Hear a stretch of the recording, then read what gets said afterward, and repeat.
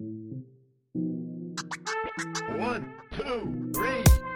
Welcome to the world of fighting games, conversation, freestyle talk to people across the nation.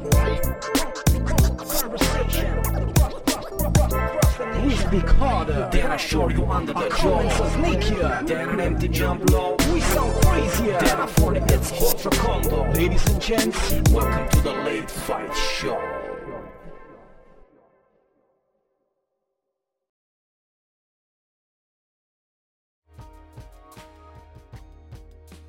Buonasera. Buonasera, siamo live, puntata 10. Puntata 10 del Late Fight Show. Buonasera ragazzi, benvenuti. Io sono Axel, e Bert. E da Bert. Bert natalizio. Bert natalizio, sì, hai visto. Christmas dalla Bell. parte giusta, mi sto togliendo dalla parte sbagliata, lei tira dalla parte sbagliata. Christmas Bell. Bello, Stasera albero della siamo... Madonna, non lo vedete tutto, potete trovarlo sul mio Instagram. No, forse no. È grosso, si vede che è bello impegnativo. 1,90 m. Ammazza, è uno di quelli È uno di veri. quelli, guarda, te lo giuro, ce l'hanno regalato, è uno di quelli da negozio figo che vende le palline di Natale, anche come l'ha addobbato Noemi, è veramente incredibile. Bello. E abbiamo un'altra persona che ha lo sfondo tema natalizio stasera e diamo il caloroso benvenuto a Helter, direttamente dal Discord. Ciao Helter. Voi lo conoscete come... Qua facciamo la cava dell'albero più grosso. No, mi sa che ce l'hai tu a questo punto, presumo. No, più o meno. È solo nascosto, non entra nella webcam quello suo. Sì, non l'ha messo. Più che altro noto che è estremamente addobbato Helter a Natale. Bravo. Cioè, anche camera sua, questo presumo che sia camera tua. Sì, questa è camera mia, tutta la casa è addobbata. Guarda, è amore natalizio. L'addobbo dello studio è quelle due candele vicino alla pianta nello sfondo. Basta, fine. Beh, diciamo che che sono coperte costantemente dalla mia testona, quindi va bene, nessuno vedrà niente di poteva natalizio. fare di più, Aku. Probabilmente sì. Lo ammetto. Di là però abbiamo l'albero, le lucine. E il cane non è ancora natalizio, però lo diventerà. A breve.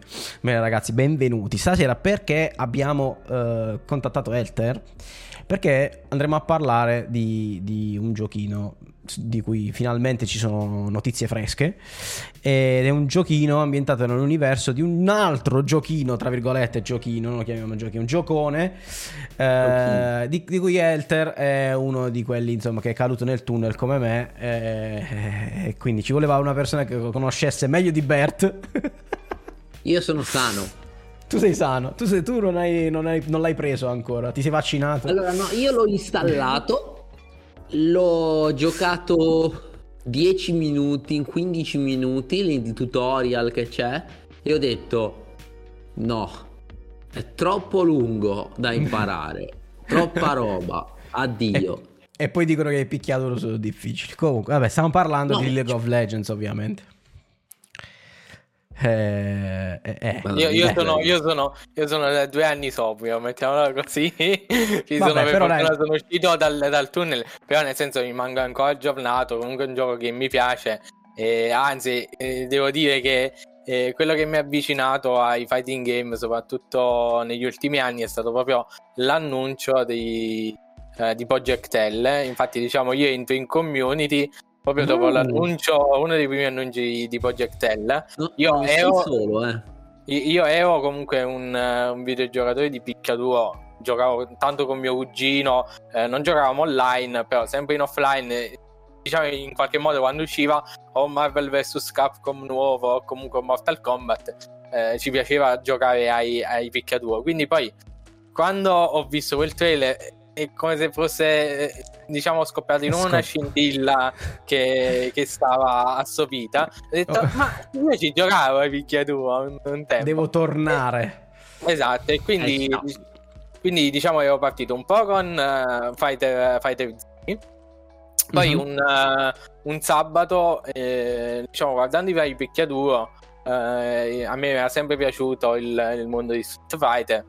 Vidi che c'era un torneo di Fighters Network Italia, da lì diciamo mi sono appassionato alla community, ho cominciato a giocare, sono subito entrato nel Discord e quindi È super attivo nel Discord, Sì. tra l'altro.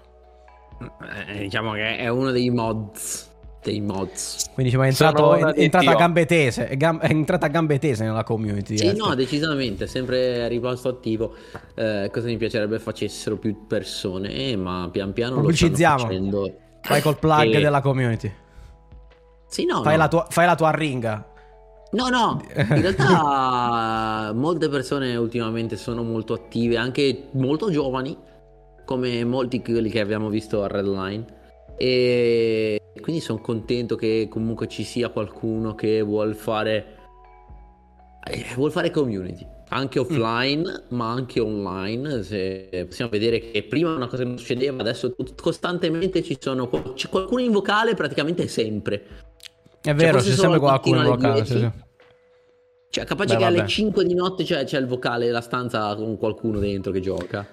Infatti adesso mi avete rubato da Fortnite, perché mi avevano invitati quelli del Discord a giocare a Fortnite. Hanno detto Bert ci ha rubato Elter. Oddio, vabbè, facciamo finta di non aver sentito tutto ciò. Bert, qui è gente come giovane. Ho detto, sono giovani e hanno anche loro da commettere i loro errori di gioventù. Esatto, rinverranno, non ti preoccupare, rinverranno. Io andavo in discoteca, sputtanavo i soldi, loro giocano a Fortnite. C'è Viu, c'è Cammi, più di questo. Poi devo chiedere una cosa off topic su Cammy. Poi ve lo devo chiedere, però ne parliamo dopo. Intanto partiamo con il primo argomento, il rompighiaccio della serata. A che stai picchiando / giocando? Vai con Elter, partiamo da te, partiamo dall'ospite. Allora, diciamo, per quanto riguarda picchiaturi, nell'ultimo periodo sto giocando principalmente a Street Fighter, e da quando hanno annunciato la mega patch che ci sarà a dicembre, un pochettino sto riprendendo pure DNF, perché come gioco mi era piaciuto. Guarda Bert, non lo può sentire. Non Io approvo. Però devo dire, è un gioco che... tra virgolette l'approccio mi è piaciuto, è molto tranquillo come gioco, prendi, smanacci con gli amici quei 5 minuti e ti diverti. Poi bestemmi vabbè. e butti via la tua vita dietro. Bert, scusa, ma hai visto hai visto il trailer dell'update? No, non l'ho visto molto bene. Ti dico soltanto la prima frase che viene scritta fuori nell'update si chiama Grand Balance Patch, ok? La Grand Balance Patch, la prima riga è più di 100 buff a tutte le special, a tutte le skill e a tutto. Buff ai sistemi, buff a tutto. Hanno buffato tutto. Nessuno è stato nerfato. Chi riesce a mettere in stringa per primo vince adesso. Praticamente hanno buffato tutti i personaggi, tutte le skill dei personaggi. Ho fatto vedere giusto 2 robine che i personaggi fanno cose nuove, tutti che hanno combo, route nuove, eccetera, come se non ne avessero abbastanza. E poi hanno messo hanno buffato il movimento, la vita più vita tutti quanti, più guard gauge tutti può quanti. Anche starci. Più guard gauge tutti quanti, ci può anche stare per sopravvivere. Ah beh, meno male, okay. Il reversal, quello tipo V-reversal, è stato potenziato forte. Meno male. E poi hanno pompato la roll anche. Sì, hanno migliorato la roll tutti quanti. Che in un gioco del genere ha senso, nel senso, voglio dire. Certo, no, assolutamente. Era anche un tool, l'unico tool forte per le stronzate, cioè contro alcune stronzate. Quindi niente, quindi questo è. Quindi Street Fighter e DNF dicevi, Elter, no? Sì. Stai giocando qualcos'altro? Invece come giochi generali, vabbè, io sono un appassionato soprattutto dei multiplayer online, quindi sto giocando adesso che è uscito da poco l'espansione a World of Warcraft, lo sto riprendendo giusto per... Stai giocando Dragonflight? Sì. Oh madonna, non voglio non parlarmene, perché io lì è un altro baratro della mia vita dove non voglio ricadere. Ogni anno ricado quando esce l'espansione. Ma anche io poi mi faccio soltanto tipo livello fino al cap e poi mi disiscrivo. Ma non devo quest'anno mi sono promesso di non farlo. Io sono salvo anche da quello. Bert praticamente è intonso dai vizi videoludici. Grande rispetto. Bravo. Dimmi solo In Liguria com'è. giocare online fino a 7-8 anni fa era impossibile. Quindi- Ah, ecco. Dimmi, Enter, dimmi solo se ti sta piacendo, così proprio velocemente. Allora, diciamo, è bella, tra virgolette, diciamo, la cosa un po' più bellina è che non ci sono più cose obbligatorie da dover fare. Cioè, nel Ok. senso, non c'è più quella cosa che dici, oh, arrivo la sera stanco da università, lavoro o qualsiasi cosa, mi sono dimenticato di dover fare mai quella cosa per prendere il leggendario o queste cose qua. Sì. Diciamo che è lasciato tutto alla libertà del giocatore. Se vuoi fare alcune cose le fai, se non le vuoi fare non sei obbligato, Ah, ok. e rimani indietro. E Non devi farmare ci sta il token tutte volo le che- esatto, e poi ci sta il volo che devo dire è una cosa bella da avere, soprattutto all'inizio dell'espansione. Diciamo la personalizzazione dei draghi, tutte queste cose qua che possono piacere diciamo alla gran massa dei giocatori, sono belle feature che hanno messo. Ok, adesso rimuoverò tutto quello che hai detto dal cervello e passerò a Bert. Beh, io, come avrete visto su Twitter voi e il pubblico, il gran pubblico, cioè, mi hanno regalato, venerdì è stato il mio compleanno e tra i regali che ho ricevuto la mia ragazza mi ha regalato l'Impact, Hitbox Impact, e ovviamente indie, per cui mi sono messo lì e sto imparando Impact. Come va l'anulare sinistro? Allora, allora ti dirò, certo è la parte più difficile, però la sensazione... Oggi ho detto una cosa ad Aldo, no, ieri, non mi ricordo, perché ne abbiamo parlato, gli ho detto, uso, tra l'altro cambio se lo imparo con un personaggio che tutto sommato ha senso imparare, e quindi ho detto vabbè, impariamo un personaggio anche nuovo, impariamo Luke. Ok. Ormai non c'è più vergogna ormai a imparare il gioco, nel Esatto, senso, basta. ci siamo passati tutti da Luke. E ho detto giustamente, già che sono sulla periferica nuova, almeno uso il personaggio più forte del gioco.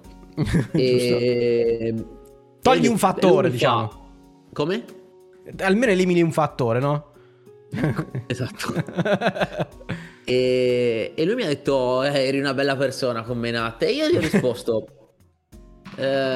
guarda, la sensazione che ho avuto è stata che imparare le combo in V-Trigger 1 di Menat col tuo controller di preferenza, io col pad, è stato più cioè la sensazione è che sia stato molto più difficile che imparare a giocare con l'hitbox. Cioè la sensazione di progressione che ho con l'hitbox non ce l'avevo nelle combo di Menat.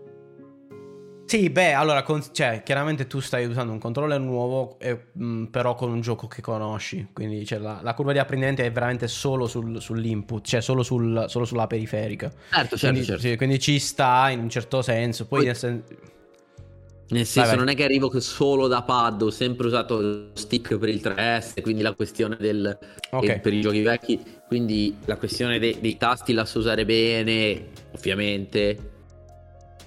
Non è totalmente alieno.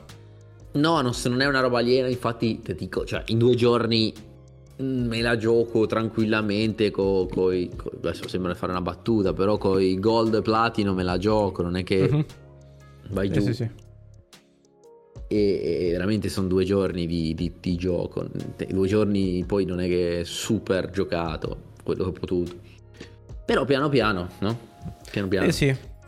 Io di solito do una settimana che inizia con Hitbox, o con controller con solo bottoni in generale. Do più o meno una settimana per iniziare a non pensare più al controller. No, secondo me ci vuole un po' di più. No, allora, per diventare forte come eri col tuo controller, diciamo, di routine, no. Per dimenticare che stai giocando con un'altra cosa. Cioè, quello è più o meno, almeno così è stato per me. Poi secondo me dipenderà un po', però io mi dico che in un mesetto non ti dico che sarò forte come col pad, per carità no, però almeno credo che non mi succederà più di sbagliare cose, perché sì. Poi magari alcune cose tipo reazione col DP in alcune situazioni, che poi in realtà dipende, perché se ti alleni ho notato che se ti alleni specificatamente su delle cose forse fai meglio addirittura. Sì, solo che vero. devi allenarle specificatamente. Ok? Come sta andando me- col negative edge? Ti sta dando fastidio il negative No, edge? zero. Ah, ok. Beh, è già una buona cosa. A me, ad esempio, quello che mi aiuta, ad esempio, io ho avuto il passaggio da pad ad arcade stick. A me, ad esempio, quello che mi ha facilitato di più non è tanto imparare le cose su Street, ma voglio fare un nuovo gioco con l'arcade stick direttamente. Quello mi ha aiutato di più a imparare la periferica, perché già dovevo imparare le cose con lo stick e non fare un passaggio in più. A me subito mi è reso facile tipo giocare a Strive o a Giusto. DNF. Giocare direttamente con l'arcade stick me l'ha fatto, diciamo, abituare ancora di più a giocare con... Ma anche perché con lo non hai stick. preconcetti di come giocarlo. No? Perché esatto. tu lo sai, in gioco hai giocato per anni con il pad, Ci può c'hai degli stare. istinti. Però io ho notato una cosa, io tipo l'arcade stick lo uso per Alpha 2, Alpha 3, Super Turbo, JoJo, 3DS ovviamente, tutti quei giochi lì. E soprattutto poi per 3DS perché è quello che ho giocato molto di più degli altri. E diciamo che quando lo traduco su Street Fighter 5 non mi sento a mio agio come sugli altri giochi. Probabilmente è dovuto sia al fatto che l'ho sempre giocato col pad, quindi l'abitudine, sì. nel senso la sensazione. Probabilmente è dovuto al fatto che secondo me non c'è tutta questa differenza nell'utilizzo del controller del pad, dello stick, anzi appunto è uguale. Io ho una nei giochi teoria. vecchi, non lo so, cioè mi dà la sensazione che nei giochi vecchi usare lo stick fa tanta differenza e quindi ti concentri di meno su certe cose. Non lo so, il feeling è migliore sui giochi vecchi. Allora, io ho una teoria su questo. Secondo me il fatto banale che Street Fighter 5 abbia tanta input leniency, ma tanta, proprio perché per facilitare chi usa il pad, cioè, perché comunque Certo. no, la maggior parte delle persone usano il pad, quasi in certi casi quasi rende lo stick deleterio. Cioè nel senso che lo stick devi essere molto più preciso per evitare che l'input leniency ti sputtani le cose. Cioè, perché se sei un po' lento con lo stick sul 5 fai danno, lento e impreciso con lo stick sul 5 secondo me fai danno, cioè almeno quel poco che io ci ho giocato. Può stare. Invece quei giochi vecchi che non avevano leniency o ne avevano proprio poca ed erano pensati per l'arcade, sono nati con quella periferica nel cervello, quindi secondo me avevano quasi più senso e ci sta. Anch'io per esempio, tipo, hai mai provato a giocare 3 strike col pad? È orribile, è un'esperienza indicibile. L'ho fatto. Sì, dipende che personaggio usi, però alcune cose non le riesci proprio a fare. Cioè è sono proprio difficile, è veramente impossibili. difficile. Esatto. E si vede perché era pensato per un'altra periferica proprio. Sì. Ci sta. Invece giochi non picchiamento? No, questo dall'ultima puntata sì, come prima Age of due partite Empires. di Age of Empires. Ok. Un po' di training, quasi più training autogeno in realtà. Boh, ci può stare. Io invece Training, letto un po' di build order a lavoro. Ah, minchia, hai studiato praticamente. Sì, Ci sta. studiato. Ha labbato. Per forza, cioè, quel gioco lì è da labbare. Poi devi giocare. Da labbare sui libri. Cioè, devi letteralmente sui libri di storia, cioè, prendi enciclopedia della guerra dei 100 anni. E poi scopri che i cavalieri hanno debolezza dai lancieri. Però non Figo. se hai fatto la ricerca. No, vabbè. Diciamo che Anche quello studio dei matchup, anche lì. lo studio di matchup è importante, sì, e dato che il gioco è molto influenzato molto, ancora più del 2, influenzato dalla mappa. Ok. E le mappe si giocano un po' simile, un sistema non troppo dissimile da Smash Bros. Non so se avete mai fatto Ok. tornei di Smash Come Bros. per la selezione, dici, ok. Per la selezione delle mappe. E il gioco tipo se fai ranked oppure se fai torneo, il TO ti presenta una lista di mappe, tu ne banni una, l'altro ne banna due, e l'altro ne prende e poi il gioco tipo, oppure nelle ranked se non sbaglio ne si banna 2 a testa e il gioco prende tra le 3 rimaste a caso. Mortal Kombat è l'unico picchiaduro che fa sta roba. Sì, però Mortal Kombat le mappe sono così influenti? Hanno delle interazioni, sì, alcune sì, però non è Tekken. No, Cioè. non è influente poi nel... No, non è come Tekken. C'è solo... No, però Tekken è sì. influente, ma infatti io Tekken credo sia il metodo sbagliato quello che applicano. Però Dovrebbe essere integrato nel gioco innanzitutto. Sai com'è? dovrebbe essere integrato nel gioco, ok, ma il torneo non dovrebbe essere ogni match alla mappa casuale. Cioè mappa casuale per prima e poi chi perde che decide. Sì, sì, è un po' Sì, come il sì. cambio personaggio, sì. Cioè, però vabbè. Io invece che Però sto giocando, allora io sto, tu cosa no, stai beh, giocando? picchiaduro, sì, vabbè, in realtà sì, ho guardato giochicchiato un po' con Sin, ma così, a Mi smuzzo. piaceva. Ma perché, no, vabbè, allora devo dire la verità, Sin, cioè nel senso, Sin in generale, Strive io lo gioco come picchiaduro di scaricamento, perché mi stressa come Street Fighter, ma perché mi interessa meno diventare forte e quindi mi stressa meno. È come DNF. Quando giocavo DNF mi stressavo poco perché non mi interessava se perdevo. Cioè, era quello il tema. Invece Street Fighter mi sono stressato tantissimo sti giorni perché sto cercando di uscire da quell'inferno del Super Diamond. Invece di uscirne sto sprofondando nel Diamond sempre di più. Quindi faccio finta di niente, va tutto bene. Poi becco One che mi asfalta. Poi becco Problem X ogni 2x3. Cioè, è sempre Perché tu quella giochi all'orario dei... Sì, perché giochi la gioco all'ora sera dei pro, tardi. becco Phenom, Problem X e One di notte. Perché tra vabbè. l'altro c'è ormai tipo, credo che la popolazione in ranked dopo mezzanotte e mezza sia Mr. Wolf, Phenom, che sono Sì. sempre stati notturni. Sì. Poi Problem, sì, poi beccherai i vari... No, è vero. Parliamo di Ford questa adesso vive a Dubai. No, è fuori, non lo becco più. No, Invece perché vive a Dubai. voglio sapere Cammy Vesuviana, di chi è? Lo Smurf di chi è? Cammy Vesuviana. Vesuviana non lo so. Perché ho beccato questa Cammy Vesuviana Platinum che non giocava come un Platinum. E non era Cammy, si chiama Cammy Vesuviana, ma non era Cammy il personaggio. Se non ricordo neanche che cavolo stesse giocando. Ma non era un Platino. Assolutamente no. Perché era tipo era Platino col personaggio a livello bassissimo, tipo 20-25. Vuol dire che ci ha giocato poco con quell'account e mi ha fatto il culo a strisce. Quindi suppongo sia uno Smurf. Però vabbè, o sono io talmente scarso. No, se ne parlava. L'ho visto pure io. Non mi ricordo ecco, se da qualche gruppo che si parla di questa che mi sono però non so chi sia.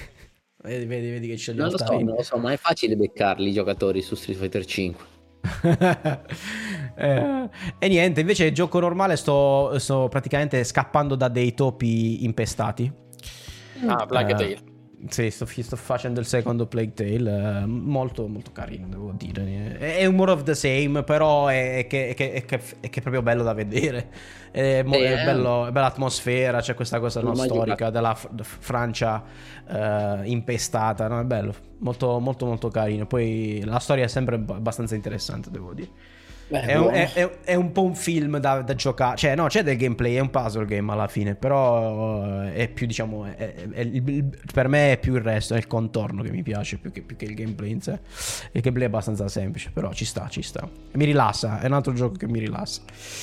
Bene. Quindi rompighiaccio andato, facciamo del giorno? Allora, ci sono due argomenti del giorno. Quello là di cui parlavo prima, quindi parleremo dell'update di League of Legends. Però lo facciamo, dell'update, scusate, l'aggiornamento sulle informazioni di Project L. Però, prima di arrivare lì, voglio parlare di una cosa che è un pochino legata a questo argomento, velocemente, ed è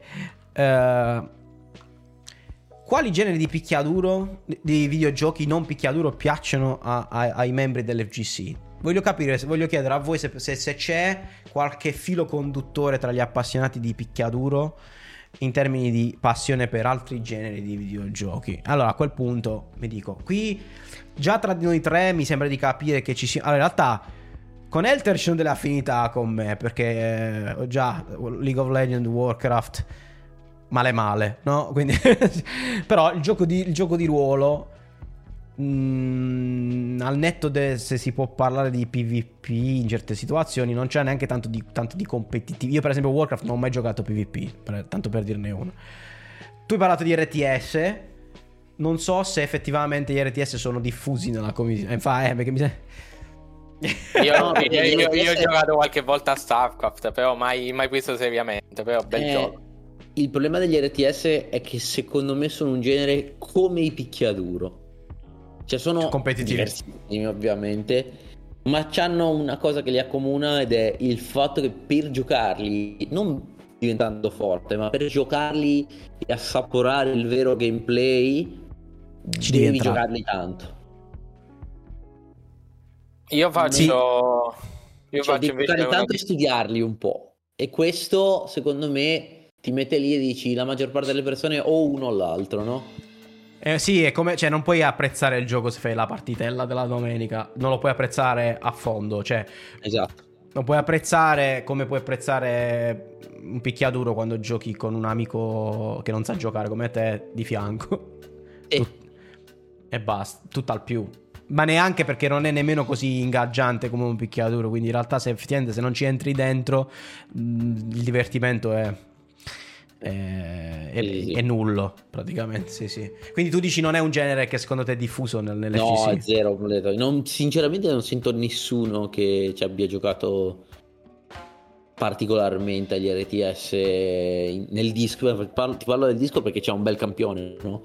E sinceramente quando vai a vedere sono veramente pochissimi riferimenti agli RTS, penso essere l'unico a averli fatti sinceramente. C'è un genere che secondo me è diffuso tra gli amanti del picchiaduro, ma non per affinità di gameplay o modo di divertirsi in quei giochi, ma probabilmente per un discorso di affinità culturale, che sono i JRPG. Secondo me è molto diffuso per un discorso di cultura anime, cultura d'animazione giapponese, no? Quindi vedi molti appassionati di picchiaduro che guardano anime, giocano JRPG e quant'altro. Ma secondo me, ripeto, non è un discorso di gameplay lì, perché poi è molto, i ritmi di gameplay sono totalmente diversi. Guardiamoci in faccia, quali sono poi i JRPG rimasti nel gioco? Quelli veri? Quelli Octopath. Sì, quelli ne hanno parlato bene di come si chiama? Xenoblade. Sì, quello è abbastanza classico, sì. Quello è abbastanza un JRPG classico. Dicono che a parte il lato tecnico, vabbè, quello è Switch. siamo due giochi, ovviamente. È un po' bloccato. Però sì, no, è molto. Ho un amico che li ha fatti e mi ha detto che sì, è proprio il classico slow burn JRPG 200 ore. Fai tutto quello che c'è nella mappa, fai tutte le cose, sottomissioni. Bello. Quindi sì, quello sì. Poi ci sono i Persona che sono abbastanza hardcore da quel punto di vista, anche se io non ce la faccio. Che ha anche il picchiaduro. Io Persona per esempio ci ho provato, Persona 5 Royale, ma non ce la faccio, cioè è troppo lento per me. Io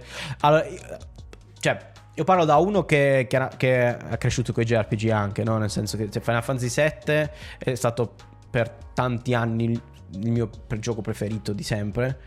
Non so se riesco a dirlo ancora, ma perché cambiano i gusti, cioè nel senso guardando indietro magari riesci a vedere di più difetti di certi giochi, però il discorso lì era una questione nostalgica di quando, del momento della mia vita in cui l'ho giocato, eccetera.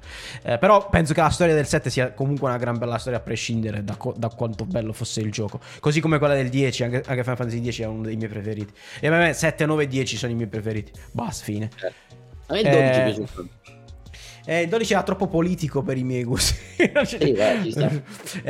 Che è più quella la parte più tactics, perché erano i designer il problema dei protagonisti veramente orrendi. Ma quello è il problema di tutti i giochi fatti dal team che fa Tactics, perché hanno quello stile, no? Che sono un po' impersonali, sono un po' classi, non sono personaggi, sono classi. E anche Final Fantasy XIV, quello online, è sempre lo stesso team che l'ha fatto, e infatti c'è quel tema lì. Però sì, JRPG sicuramente. Tu Elter hai giocato qualche JRPG, immagino, pure no? Sì, cioè nel senso ho giocato molto spesso ai Final Fantasy come JRPG, sono quelli là che gioco di più. Però devo dire come genere, tipo Dragon Quest non l'ho mai giocato più di tanto, non mi ha solo attirato quelli tanto. blasonati, cioè, soltanto Final Sì, Fantasy di che quelli blasonati. Sì. Dragon Quest, per quanto mi riguarda, Dragon Quest 8 è top, cioè veramente uno delle pietre miliari dei videogiochi per tanti motivi. Cioè, ha proprio un sistema Otto. di combattimento che permette della tattica che gli altri JRPG non permettono. Non so, a me è sempre stato uno dei miei preferiti. Sia anche come stile migliore persona degli altri Dragon Quest, anche dell'ultimo che è uscito. E poi ovviamente benedetto Chrono Trigger Vabbè. Bello, no? Io forse ultimamente avevo provato Nino Kuni, ma non mi fa impazzire perché cioè è bello lo stile perché sai Ghibli chiaramente, però è un po' di quelli pure che partono proprio lenti.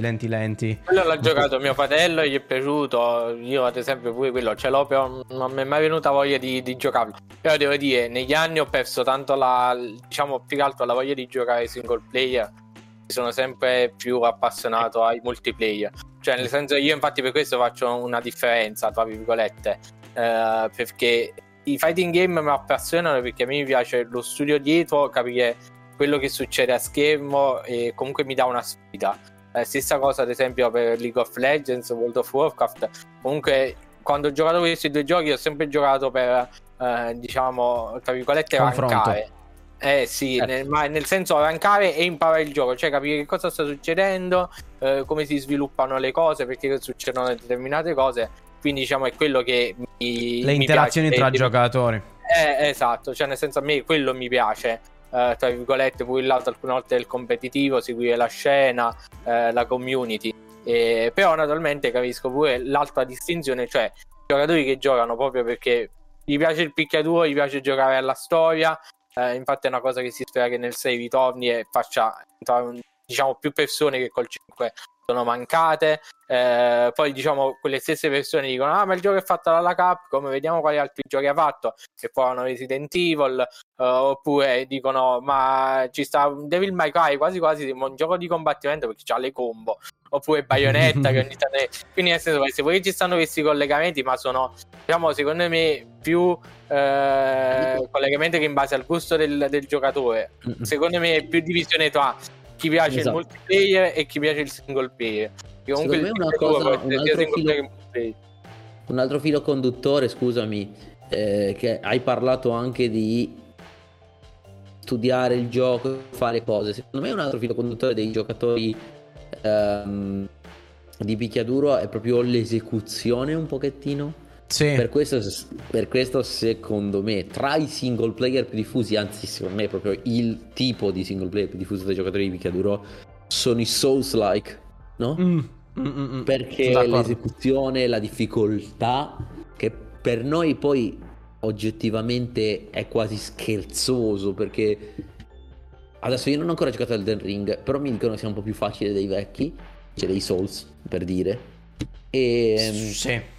Parlare di difficoltà nel fare una parry quando in un Souls, quando poi fai un'interruzione di un dash da 17 frame in un momento concita, cioè non è una roba difficile, sei abituato ad allenarti alla bare e ti alleni un attimo, lo fai sempre, non sbagli mai, no? Allora, c'è un aspetto dei Souls-like che io una volta avevo scritto un articolo di un blog su sta roba qua, che parlando dei Souls-like, delle affinità che hanno con i picchiaduro, soprattutto poi chiaramente se parli del PvP, perché poi i Souls-like hanno il PvP, no? Ma è un PvP diciamo che è community driven, cioè nel senso che solo il 2 aveva le arene dove potevi fare la coda ufficiale del gioco, ma gli altri era tipo la community si organizza in quella piazza lì, lascia i segni per fare le sfide e si fa PvP, ok? Quindi c'è questo aspetto della community e delle regole imposte dalla community un pochettino grassroots come approccio, che è molto picchiaduro, e poi però ci sono dei grossi paralleli di gameplay tra i Souls-like e i picchiaduro, soprattutto quando si tratta di PvP, perché ci sono concetti molto affini. Ci sono i concetti di iframe, quindi frame di invincibilità durante le schivate. Ci sono concetti di recovery, di frame recovery, di frame di startup delle mosse. Ci sono concetti legati allo spacing. Se vedete un match di PvP di Dark Souls, c'è molto avanti e dietro, molto movimento, finte, no? Senza fare la mossa. Poi ci sono le finte, ci sono anche i cancel in alcuni Dark Souls, anche nel 3 nel 2 c'erano i cancel, sì. Tipo, nel 2 particolarmente c'erano potevi cancellare l'inizio, i primi frame di un attacco in una backdash, per esempio. Quindi è molto picchiaduro come tipo di cose.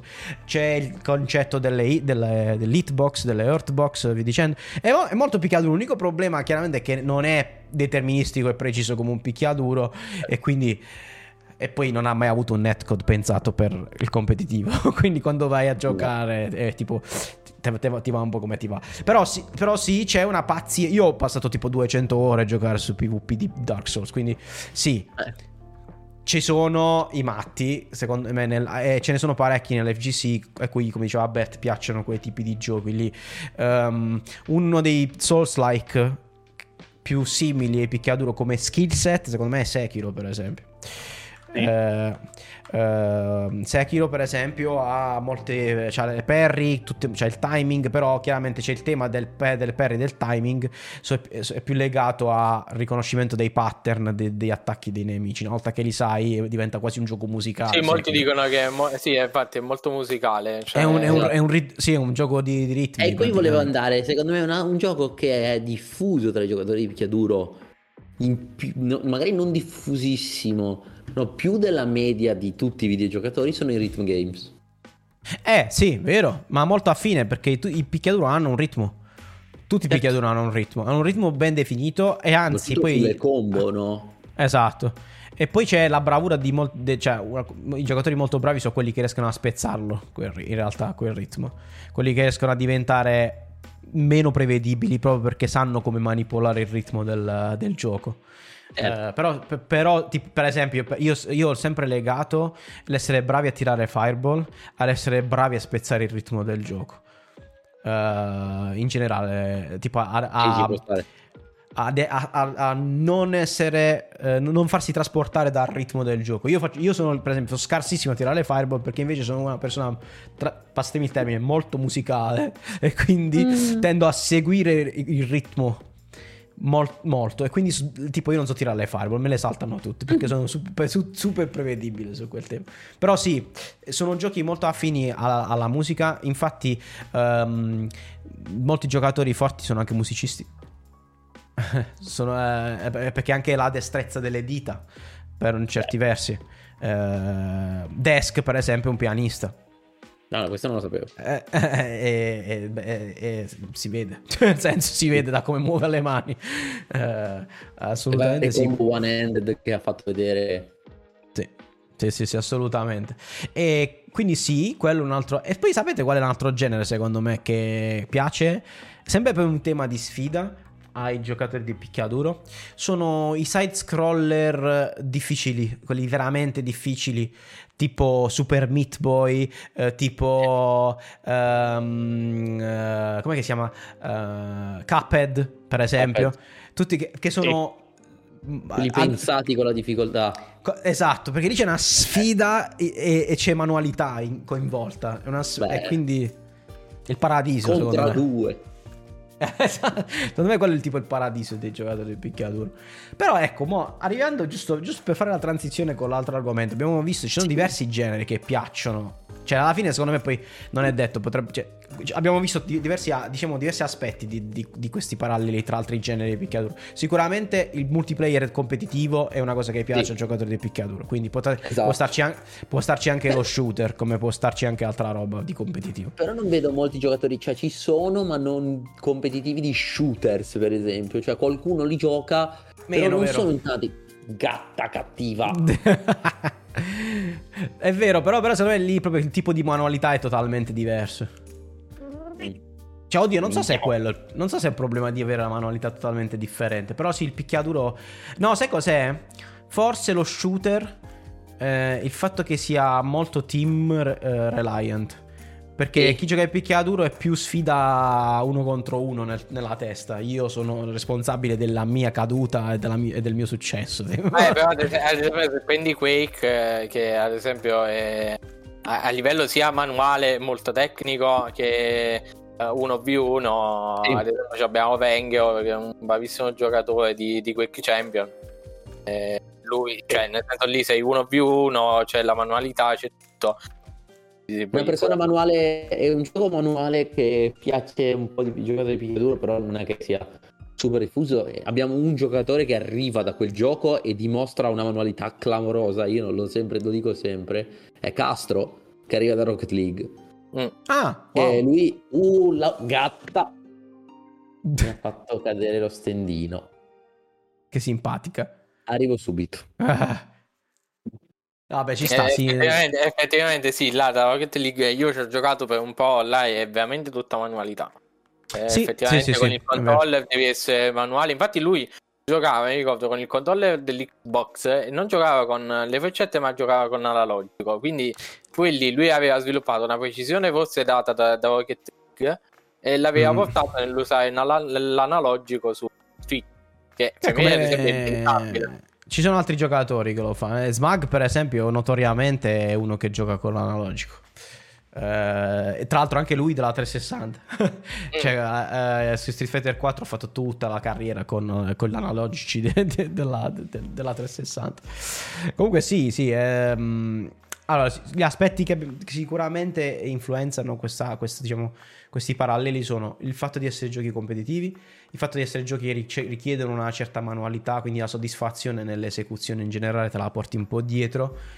Poi c'è affinità culturali per la questione giapponese e poi evidentemente in generale una certa affinità con il ritmo della musica. Sì. Però a questo punto mi viene da dire, no? League of Legends, che c'azzecca? Perché l'unico aspetto di questi che è simile è la competizione, esatto. Però è un gioco di squadra dove veramente da solo non fai la differenza.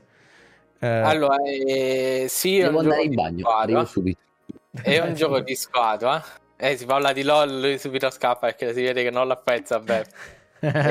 Sì, è un gioco di squadra, però tra virgolette comunque io studiandolo un po' di più il gioco, cercando comunque di entrare nelle meccaniche e nel migliorare nel gioco, molto spesso tu vai ad analizzare un po' degli ispezioni del game, considerando che soprattutto l'inizio di un game di League of Legends parte 1v1, quindi nel senso tu sei nella lane, sì, è vero, devi avere comunque la coscienza di quello che ti sta intorno, devi comunque avere delle informazioni e prendere le informazioni da quello che ti sta intorno. Però ad esempio io questo l'ho avuto con un ragazzo che giocava nel competitivo italiano di League of Legends, che è passato a Guilty Gear 5 giocando, e lui diceva: io quando giocavo 1v1 in top a me effettivamente mi sembrava di giocare ad un picchiaduro, perché comunque, e come hai detto tu, su Dark Souls ci sono delle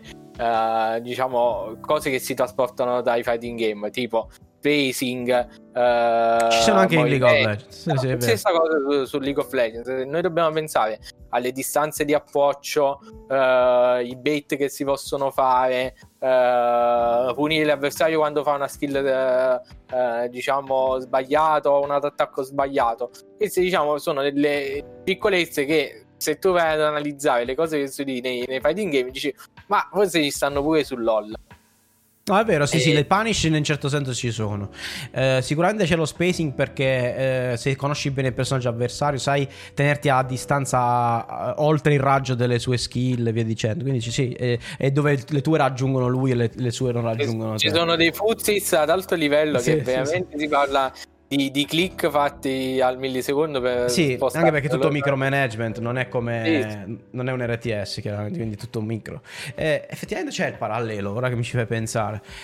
Poi c'è da dire che effettivamente questo l'avevamo visto anche nella puntata in cui abbiamo visto i personaggi, di potenziali personaggi di Project L con Diego, e il roster si presta molto molto bene a un picchiaduro. Quindi, sì, cioè, nel senso, alla fine sono tutti personaggi che in un modo o nell'altro lottano. Quindi, quindi spesso corpo a corpo. Sì, chiaramente è un gioco in cui ci sono molti personaggi ranged, eccetera. Però quella è anche una peculiarità che potrebbe essere interessante nello sviluppo di Project L. Cioè, siccome ci sono anche tanti personaggi ranged, potrebbe essere un picchiaduro che ha una distribuzione più omogenea di personaggi ranged e personaggi close combat, quindi quella è una cosa sicuramente da tenere in conto. Ci sono altri paralleli secondo te tra lighe i picchiaduro, tu che hai giocato tanto ad entrambe le cose? Allora, diciamo dei collegamenti, a parte diciamo questi di salute Bert, a livello di meccaniche, salute Bert. Diciamo piccolezze a livello di meccaniche, no, cioè nel senso comunque sono due giochi distinti e separati. Io diciamo un'analisi che l'ho fatto, cazzo stai bevendo? Scusami un attimo, voglio capire che stai bevendo, Bert, perché non ti sento, sei muto. Scusa, Baby Blue è un whisky texano, vedi? particolarmente buono, non torbato ovviamente perché Texas. Si sta preparando a parlare di League of Legends insieme a un Montecristo. Bello. Montecristo ve lo risparmio. Questo ci piace, però ti stai preparando a parlare di League of Legends. Vai Alter, scusa, continua. Diciamo non l'avevo tanto analizzato sul, diciamo, il gioco, perché a parte queste piccolezze, come dicevo, sono due giochi molto comunque diversi. Però tra virgolette, anche in una live che avevamo fatto sul canale Twitch di Fighter Network, diciamo l'avevo trattato più sul lato community e torneistico, che effettivamente anche in Italia un po' si sta muovendo diciamo il competitivo. Sul LoL ad esempio è un gioco enorme, quindi diciamo la community c'è, però è molto spezzettata ed è, diciamo, è sulla grande scala, e invece i fighting game sono molto piccoli a livelli di community, però è una community più unita, si aiuta a vicenda, molto spesso hai il giocatore forte, comunque interagisce con i nuovi arrivati e li fa migliorare. Invece ad esempio su LoL questo accade un pochettino di meno, cioè non ti trovi Faker che ti viene all'evento che fai al Napoli Comic Con, invece diciamo al Milano al Red ti puoi trovare un Mr. Crimson, un Daigo, se vuole venire, quindi nel senso c'hai questo tipo di rapporto con... Ma anche se sono online, cioè io becco Problem X, che è stato campione del mondo online. Difficilmente becchi la squadra professionista su LoL, no? Nel senso è un po' diverso. E poi è dovuto un po' alla natura del modo in cui si è competitivi. Quello che, correggimi se sbaglio, Elter, anche te, Aku, i top player di LoL entrano nelle squadre dopo aver raggiunto un certo livello, no?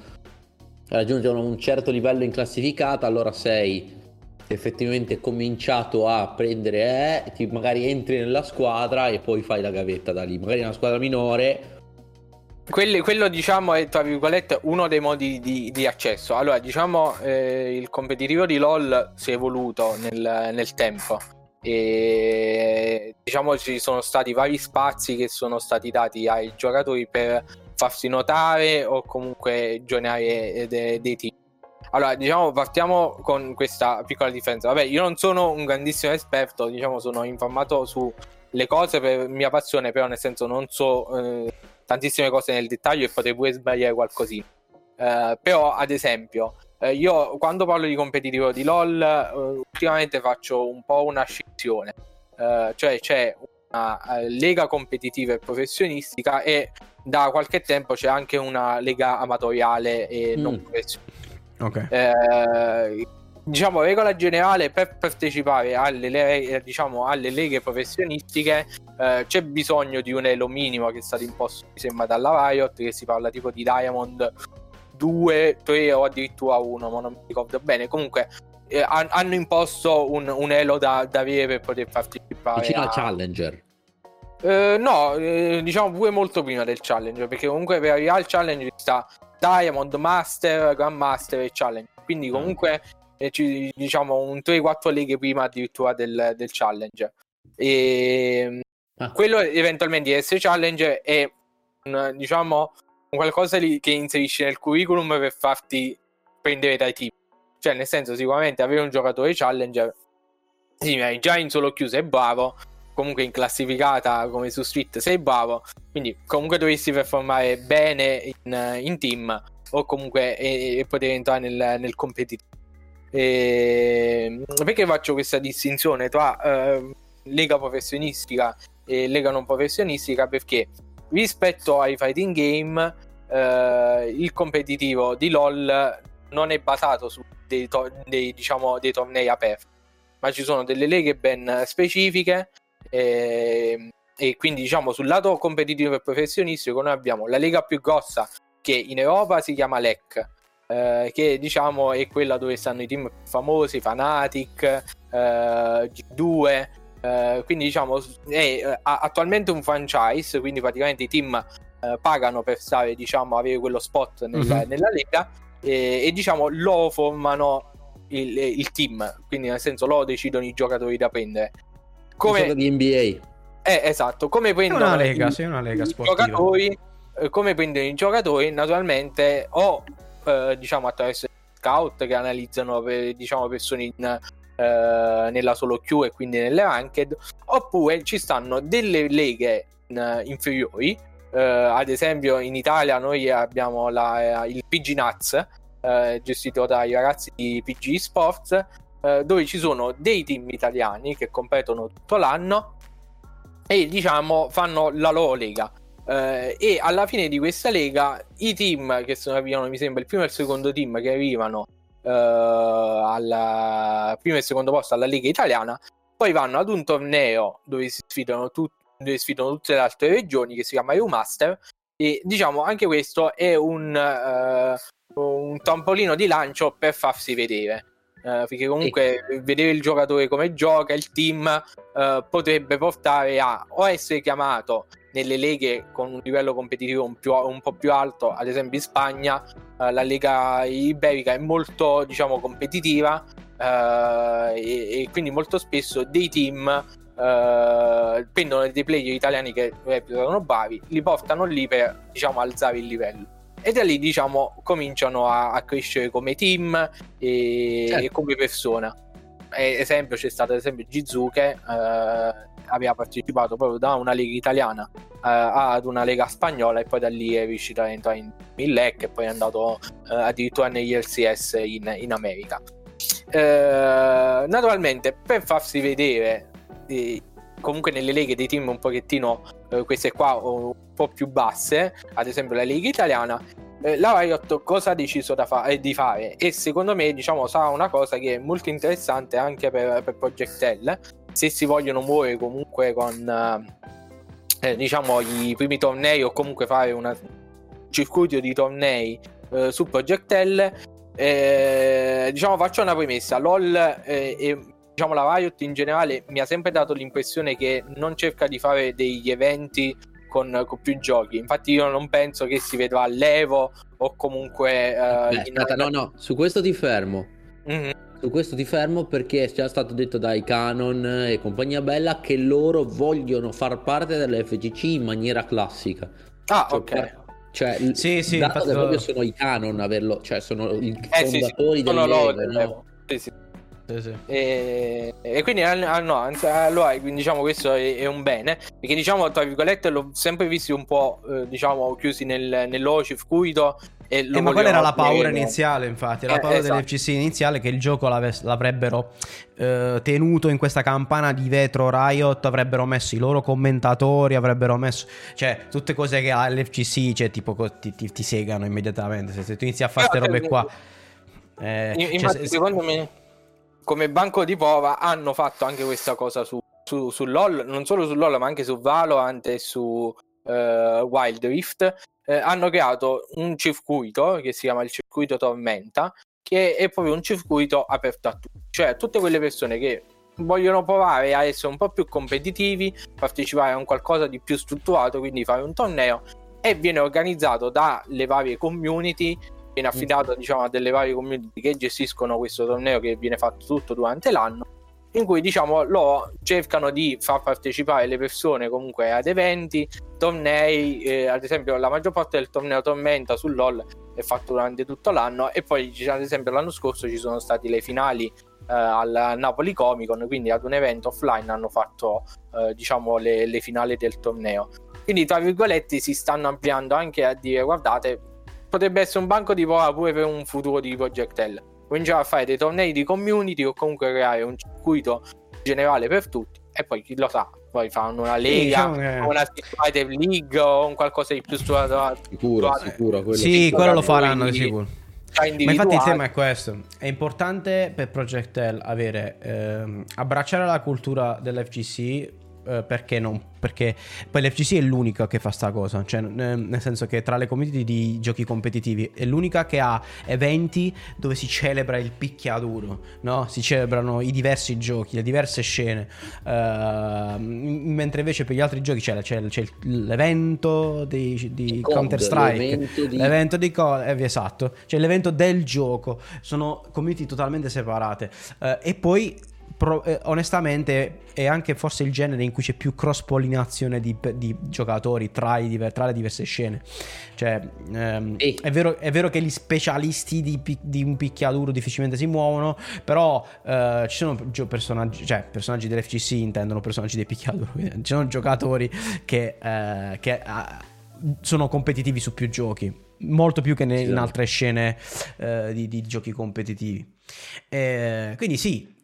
Questa è una domanda che si è sempre posta, come andrà a finire su questo tema, ma nel video che stiamo per andare a vedere, passando all'ultimo argomento della serata, anche il main topic, proprio alla fine del video c'è uno dei canon che proprio fa un appello importante al ITO e alle community di abbracciare il gioco in questo tipo di eventi, e i nuovi giocatori, sì, fa un appello ai nuovi giocatori, alla LFC, a tutti, per dire ragazzi, non stiamo facendo una cosa che deve essere solo nostra, ma vogliamo far parte della community come tutti gli altri picchiaduro. Quindi io direi vai Roberto, vuoi dire qualcosa? Dico solo questa cosa qua per la questione del circuito di cui ha parlato Elter, visto che è molto complementare. Io penso che loro decideranno di fare doppio sistema, almeno è questa la sensazione che ho, ma ovviamente niente di sensato, magari, non so, però loro cercheranno di rendere il gioco open, cioè lasceranno che si svolgano i vari tornei quali Evo, Combo Breaker, Redline Fight, che dir si voglia. In più parallelamente creeranno una sorta di loro circuito online, probabilmente supportando un po' come fa Brawlhalla. Ubisoft con Brawlhalla cosa fa? Se tu hai un torneo anche online e raggiungi i 64 iscritti, sparo numeri a caso, ti diamo 1.000 euro. C'è un programma di supporto dei tornei, esatto, della community. Ok, sì, esatto. Sì, figo. Un programma di supporto dei tornei della community, i quali però poi magari faranno parte di un circuito con delle qualificazioni locali o mondiali, magari a sua volta, se il netcode sarà spaventoso come tutti pensano e sperano. Sì, infatti. Poi c'è il tema che diceva Elter, sicuramente ci sarà un qualcosa di strutturato, tipo una Street Fighter League o comunque degli invitation, ci saranno anche ulteriori cose, però io credo che un tour, dato che funziona poi nei vari picchiaduro, ha sempre funzionato bene, no? Capcom Pro Tour e Tekken World Tour hanno funzionato da Dio. Sì. Finché sono potuti restare abbastanza strutturati pre-Covid. Cioè il Capcom Pro Tour stava funzionando a bomba. Cioè Street Fighter 5 praticamente i primi anni ha dominato le scene dei tornei, nonostante tutti odiassero Street Fighter 5. Sì. Perché il Capcom Pro Tour era strutturato da Dio. Vero. Cioè, Sì, sì. ed è innegabile che per il genere, per come è strutturata la community, i tornei, questo sia uno dei sistemi migliori. Quindi io credo che non si discosteranno tantissimo. Magari faranno qualcosa di complementare. Esatto, in più, perché loro le zampe su quel pubblico, secondo me loro devono sicuramente accontentare l'FGC in qualche modo, supportando questo tipo di scena. Poi c'è una parte che sicuramente c'è, nel senso, io immagino tutta quella parte di gente appassionata di giochi Riot che proverà Project L a un certo punto perché gli piacciono i personaggi e tutto eso, no? Loro vorranno, perché sono abituati a vedere un certo tipo di spettacolo sulla parte competitiva, e secondo me loro glielo offriranno. Ci sarà un punto di incontro delle due scene, perché alla fine della fiera, sì, ci saranno dei giocatori nuovi forti, cioè tipo ci saranno dei top player solamente di Project L, che non sono i soliti nostri. Però io ci scommetto le mani che non dico Justin Wong di turno, perché magari adesso non ce la fa più, non ha più voglia, però il punk, esatto, no? Il punk di turno, che per puro caso è fortissimo anche a Project L, ci puoi scommettere che nella Project L League del cavolo ci sarà pure lui, nel senso ci saranno i personaggi dell'FGC, e quindi ci sarà un incontro delle due cose, che è un bene per l'FGC probabilmente a livello economico e a livello di visibilità. Quindi c'è sempre il rischio che venga chiusa questa cosa. Bisogna sperare che Riot non chiuda nulla. Allora, diciamo la preoccupazione principale qual è sempre stata, e spera che non ci sia anche su Project L, l'esclusività, perché ad esempio all'inizio LOL c'era stato questa famosa intervista soprattutto a Double effettivamente, perché fecero un Twitch Rivals proprio su Street Fighter 5, dove Doublelift, che è un giocatore americano, uno tra i più famosi, diciamo lui giocava molto a Street Fighter, era pure forte in quel periodo, però lui stava nel pieno diciamo del boom di LOL, in cui c'erano i tornei e Riot stava esplodendo, e diciamo Riot nel contratto di giocatori professionisti c'era la clausola che gli impediva di giocare ad altri giochi, diciamo, competitivi, e diciamo comparire in altri tornei di altri giochi. Quindi lui ad esempio voleva partecipare ai tornei, ma era impedito dalla Riot. Non penso che ci sia, per l'apertura che è stata fatta anche dai Canon, questa cosa. E naturalmente il pubblico tirarsi la zappa sui piedi, naturalmente il pubblico sarà 1000 volte più ampio, ma qualsiasi altro fighting game, sia perché diciamo, mentre per noi la nostra IP era Street Fighter, quindi conoscevamo i personaggi Ryu, Cammy, Chun-Li, cioè chi mai non li aveva visti questi personaggi.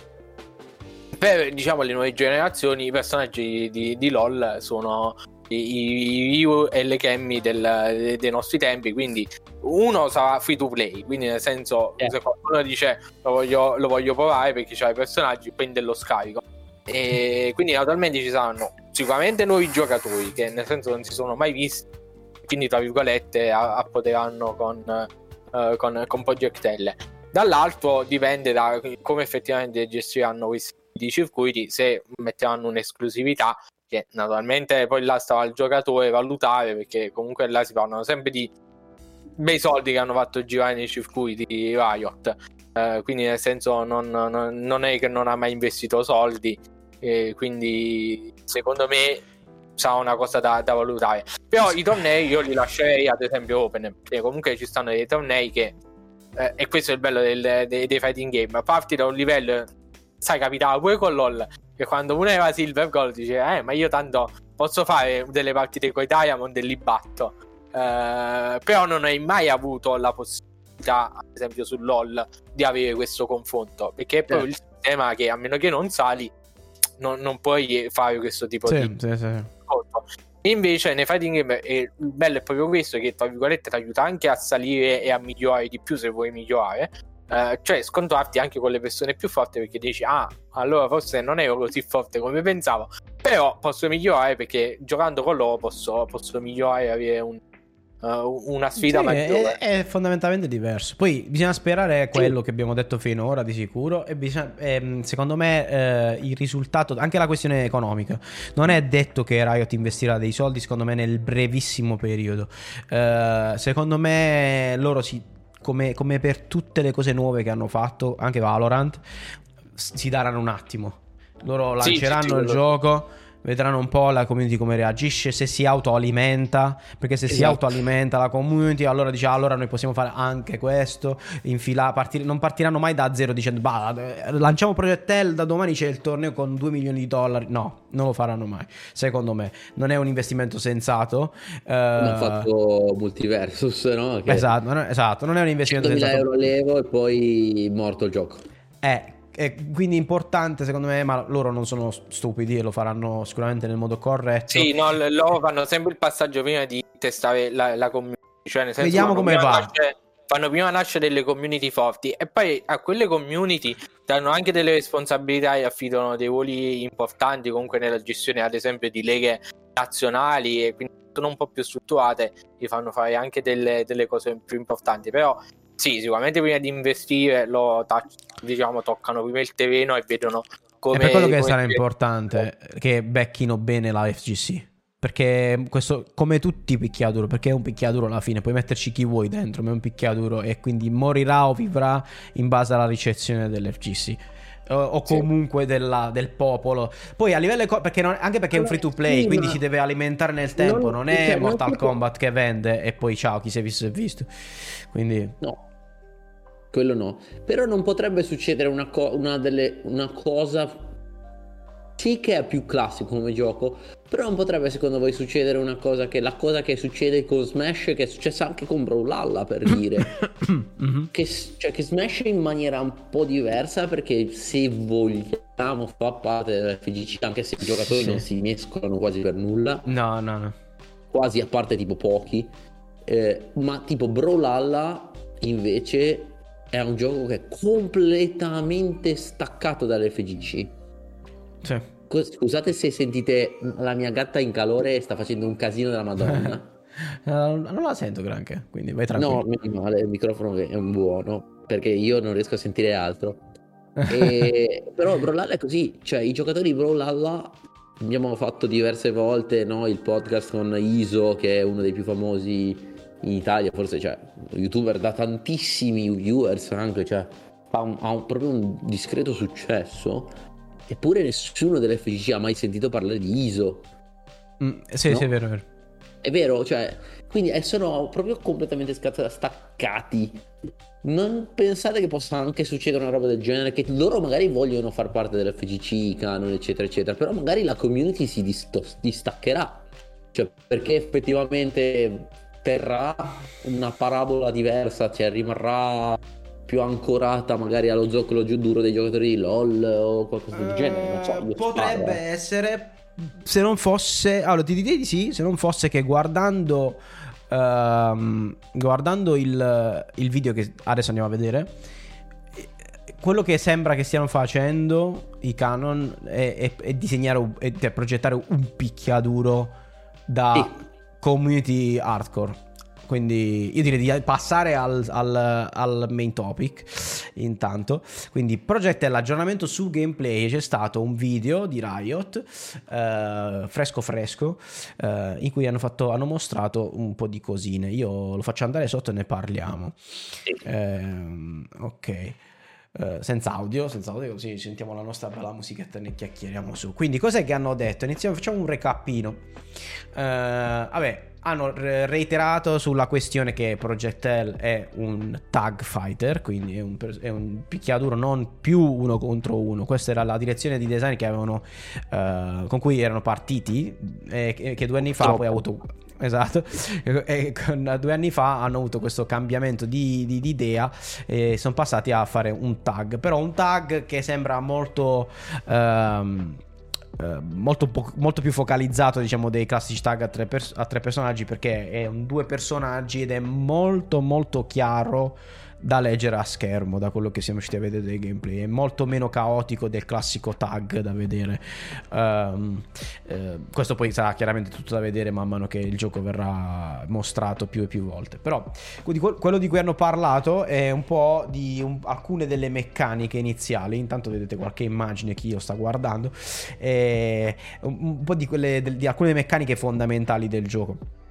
Sono partiti dal discutere il movimento praticamente ha 10.000 opzioni di movimento, nel senso che hanno preso un po' di tante meccaniche di movimento da diversi picchiaduro nella storia e hanno fatto un mischiotto che sembra da quello che riesci a vedere nel gameplay sembra molto molto fluido, sembra che tutti questi tipi di movimento che puoi fare siano collegati molto bene tra di loro, e quindi hanno parlato di chiaramente dash, backdash, hop, super jump, salti normali, backdash cancel, backdash cancel, esatto. Hanno parlato proprio di chain dash in generale, quindi sia avanti che indietro, quindi concatenazione di dash.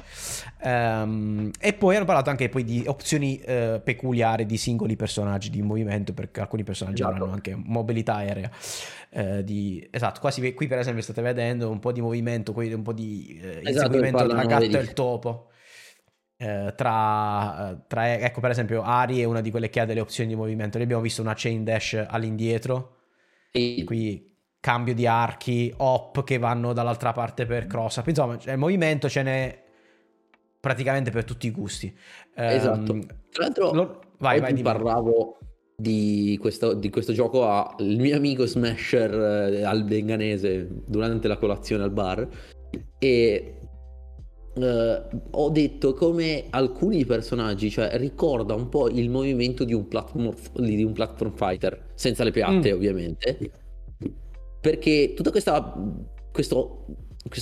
cioè incredibile, diciamo, perché effettivamente questa incentrarsi sul movimento e le varie possibilità e come tanti personaggi abbiano diverse possibilità di movimento mi ricorda molto la cosa di un platform fighter, soprattutto di Smash, perché in Smash tutti hanno molte opzioni di movimento, ma ci sono dei personaggi che ne hanno diverse e magari si usano diverse, cioè adesso sto usando un termine in modo sbagliato, però gli up B in Smash sono le mosse che ti permettono di recuperare, quelle che vanno di solito verso l'alto, ecco, che gli Smasher chiamano recovery.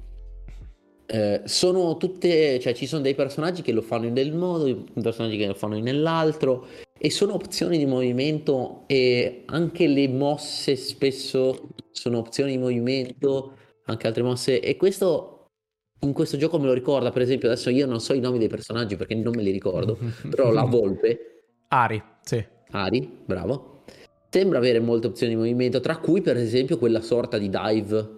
Sembra avere anche un'opzione di movimento, perché si vede che tipo non ha recovery quando atterra, e quindi è anche un'opzione di movimento. Ecco, sembra molto simile il concetto. Qua torniamo un po' indietro, magari si vede. Comunque Ari si muove come una pazza praticamente. Qua abbiamo un mega juggle divertentissimo di Echo, e adesso si dovrebbe vedere un'altra, un po' di movimento di Ari. Comunque no, non è Ari, questa è Jinx. Vabbè, comunque c'era un dive kick prima quando hanno parlato del movimento, si è visto un dive kick bello improvviso, e c'aveva poca recovery. Eccola lì.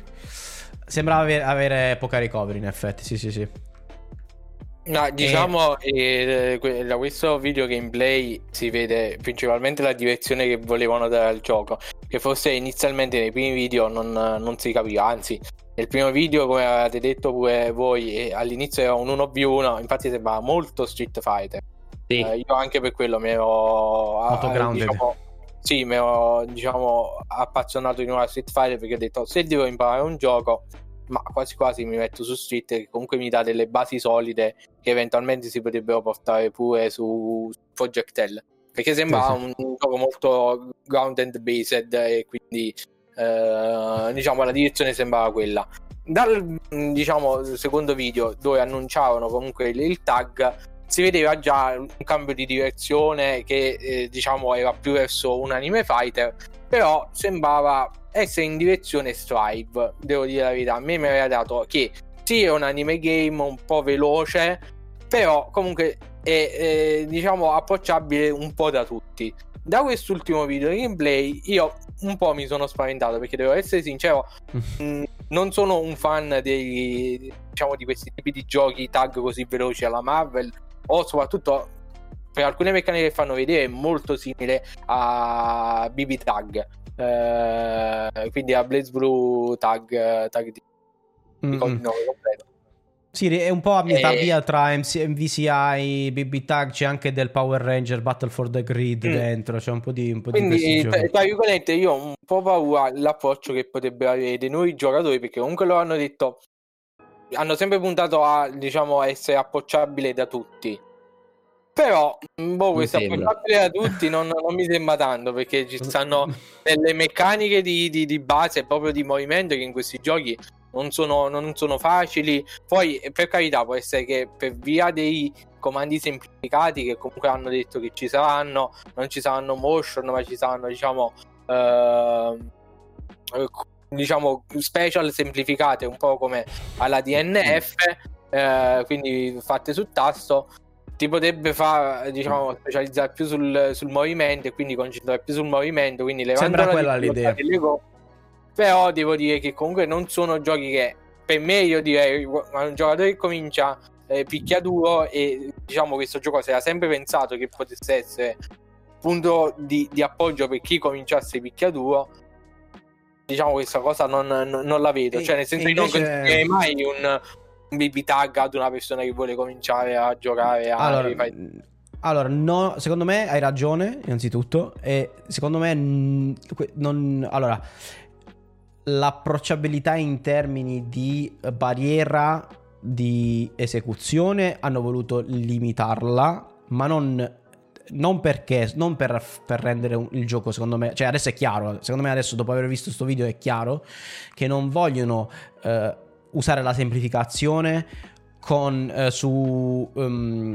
per far approcciare più giocatori nuovi che vengono da altri generi, che è un po' quello che per esempio ha cercato di fare malamente Strive, per esempio, no?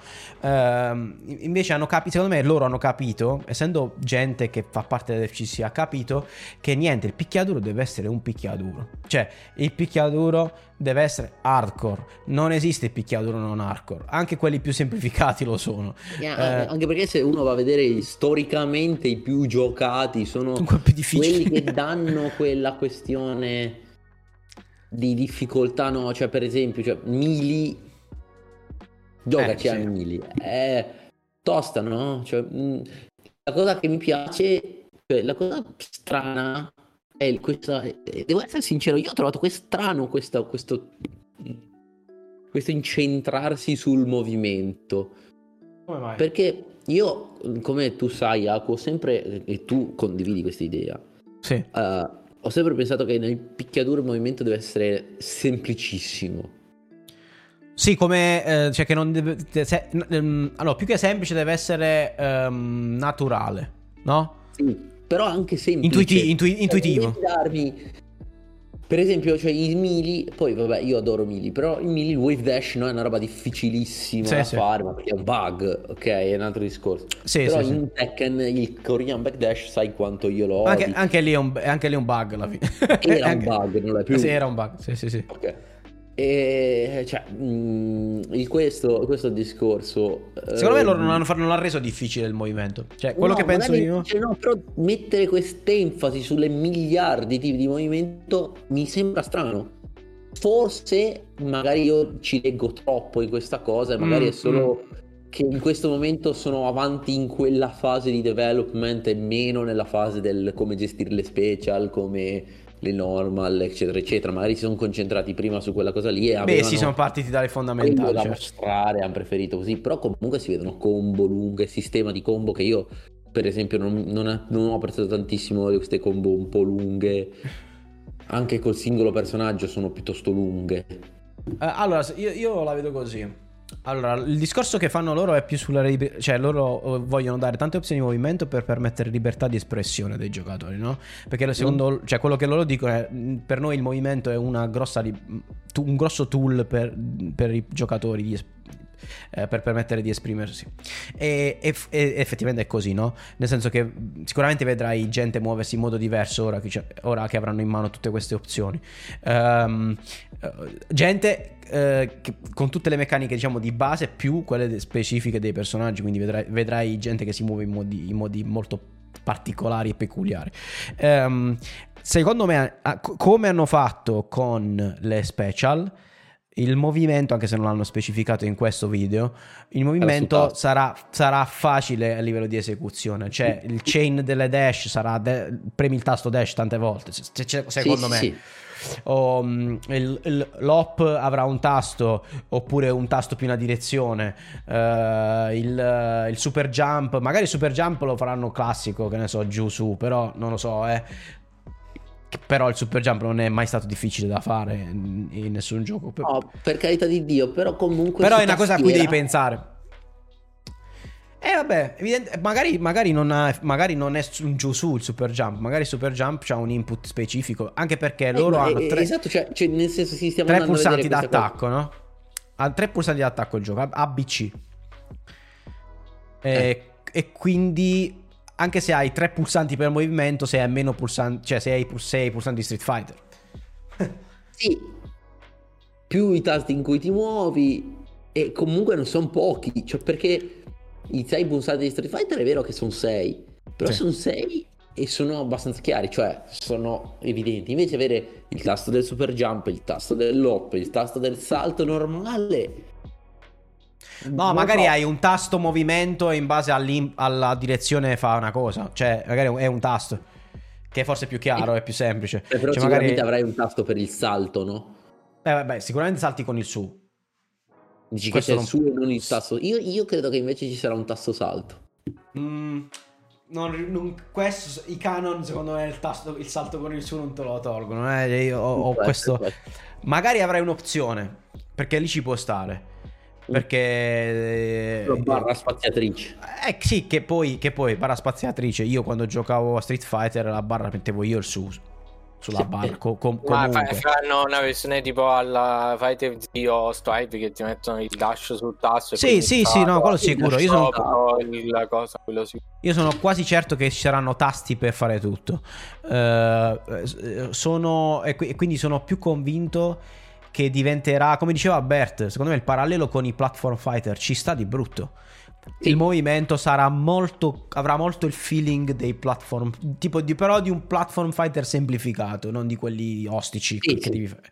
Quindi secondo me ci sta, cioè sarà più simile a un Ultimate Smash o a un Multiversus come movimento. No, ma tra virgolette, cioè nel senso, pure il fatto che ho detto prima, per me non è anzi un fatto a sfavore, anzi è meglio che loro si specializzano in un genere di picchiatura in una categoria, perché nel senso allora converrebbe essere quel genere di mezzo e poi farli passare, che ne so, ad uno street o un qualcosa di più complicato, perché dicono abbiamo provato projectile, però andiamo verso qualcosa esatto, ci vuole profondità per far rimanere la gente, quindi tra virgolette non è un lato negativo, però dall'altro dico devono mettere un qualcosa che comunque fa avvicinare le persone, perché messo così io da giocatore di fighting game dico bello, però ne capisco anche un pochettino la difficoltà. Un nuovo giocatore potrebbe dire bello, però quando va in game dice ma io non riesco a fare nulla di quello che sto vedendo, cioè nel senso non ci sto capendo nulla, anzi vengono non succederà, come diceva Aku, secondo me saranno tutti input semplificati in un qualche modo che ovviamente non sappiamo. Detto questo, sì, sarà un gioco a metà tra i vari giochi, effettivamente penso che su quello abbiate ragione. Però adesso vediamo le altre meccaniche, giocatori nuovi che arrivano e non neanche io. E sapete perché non mi preoccuperei?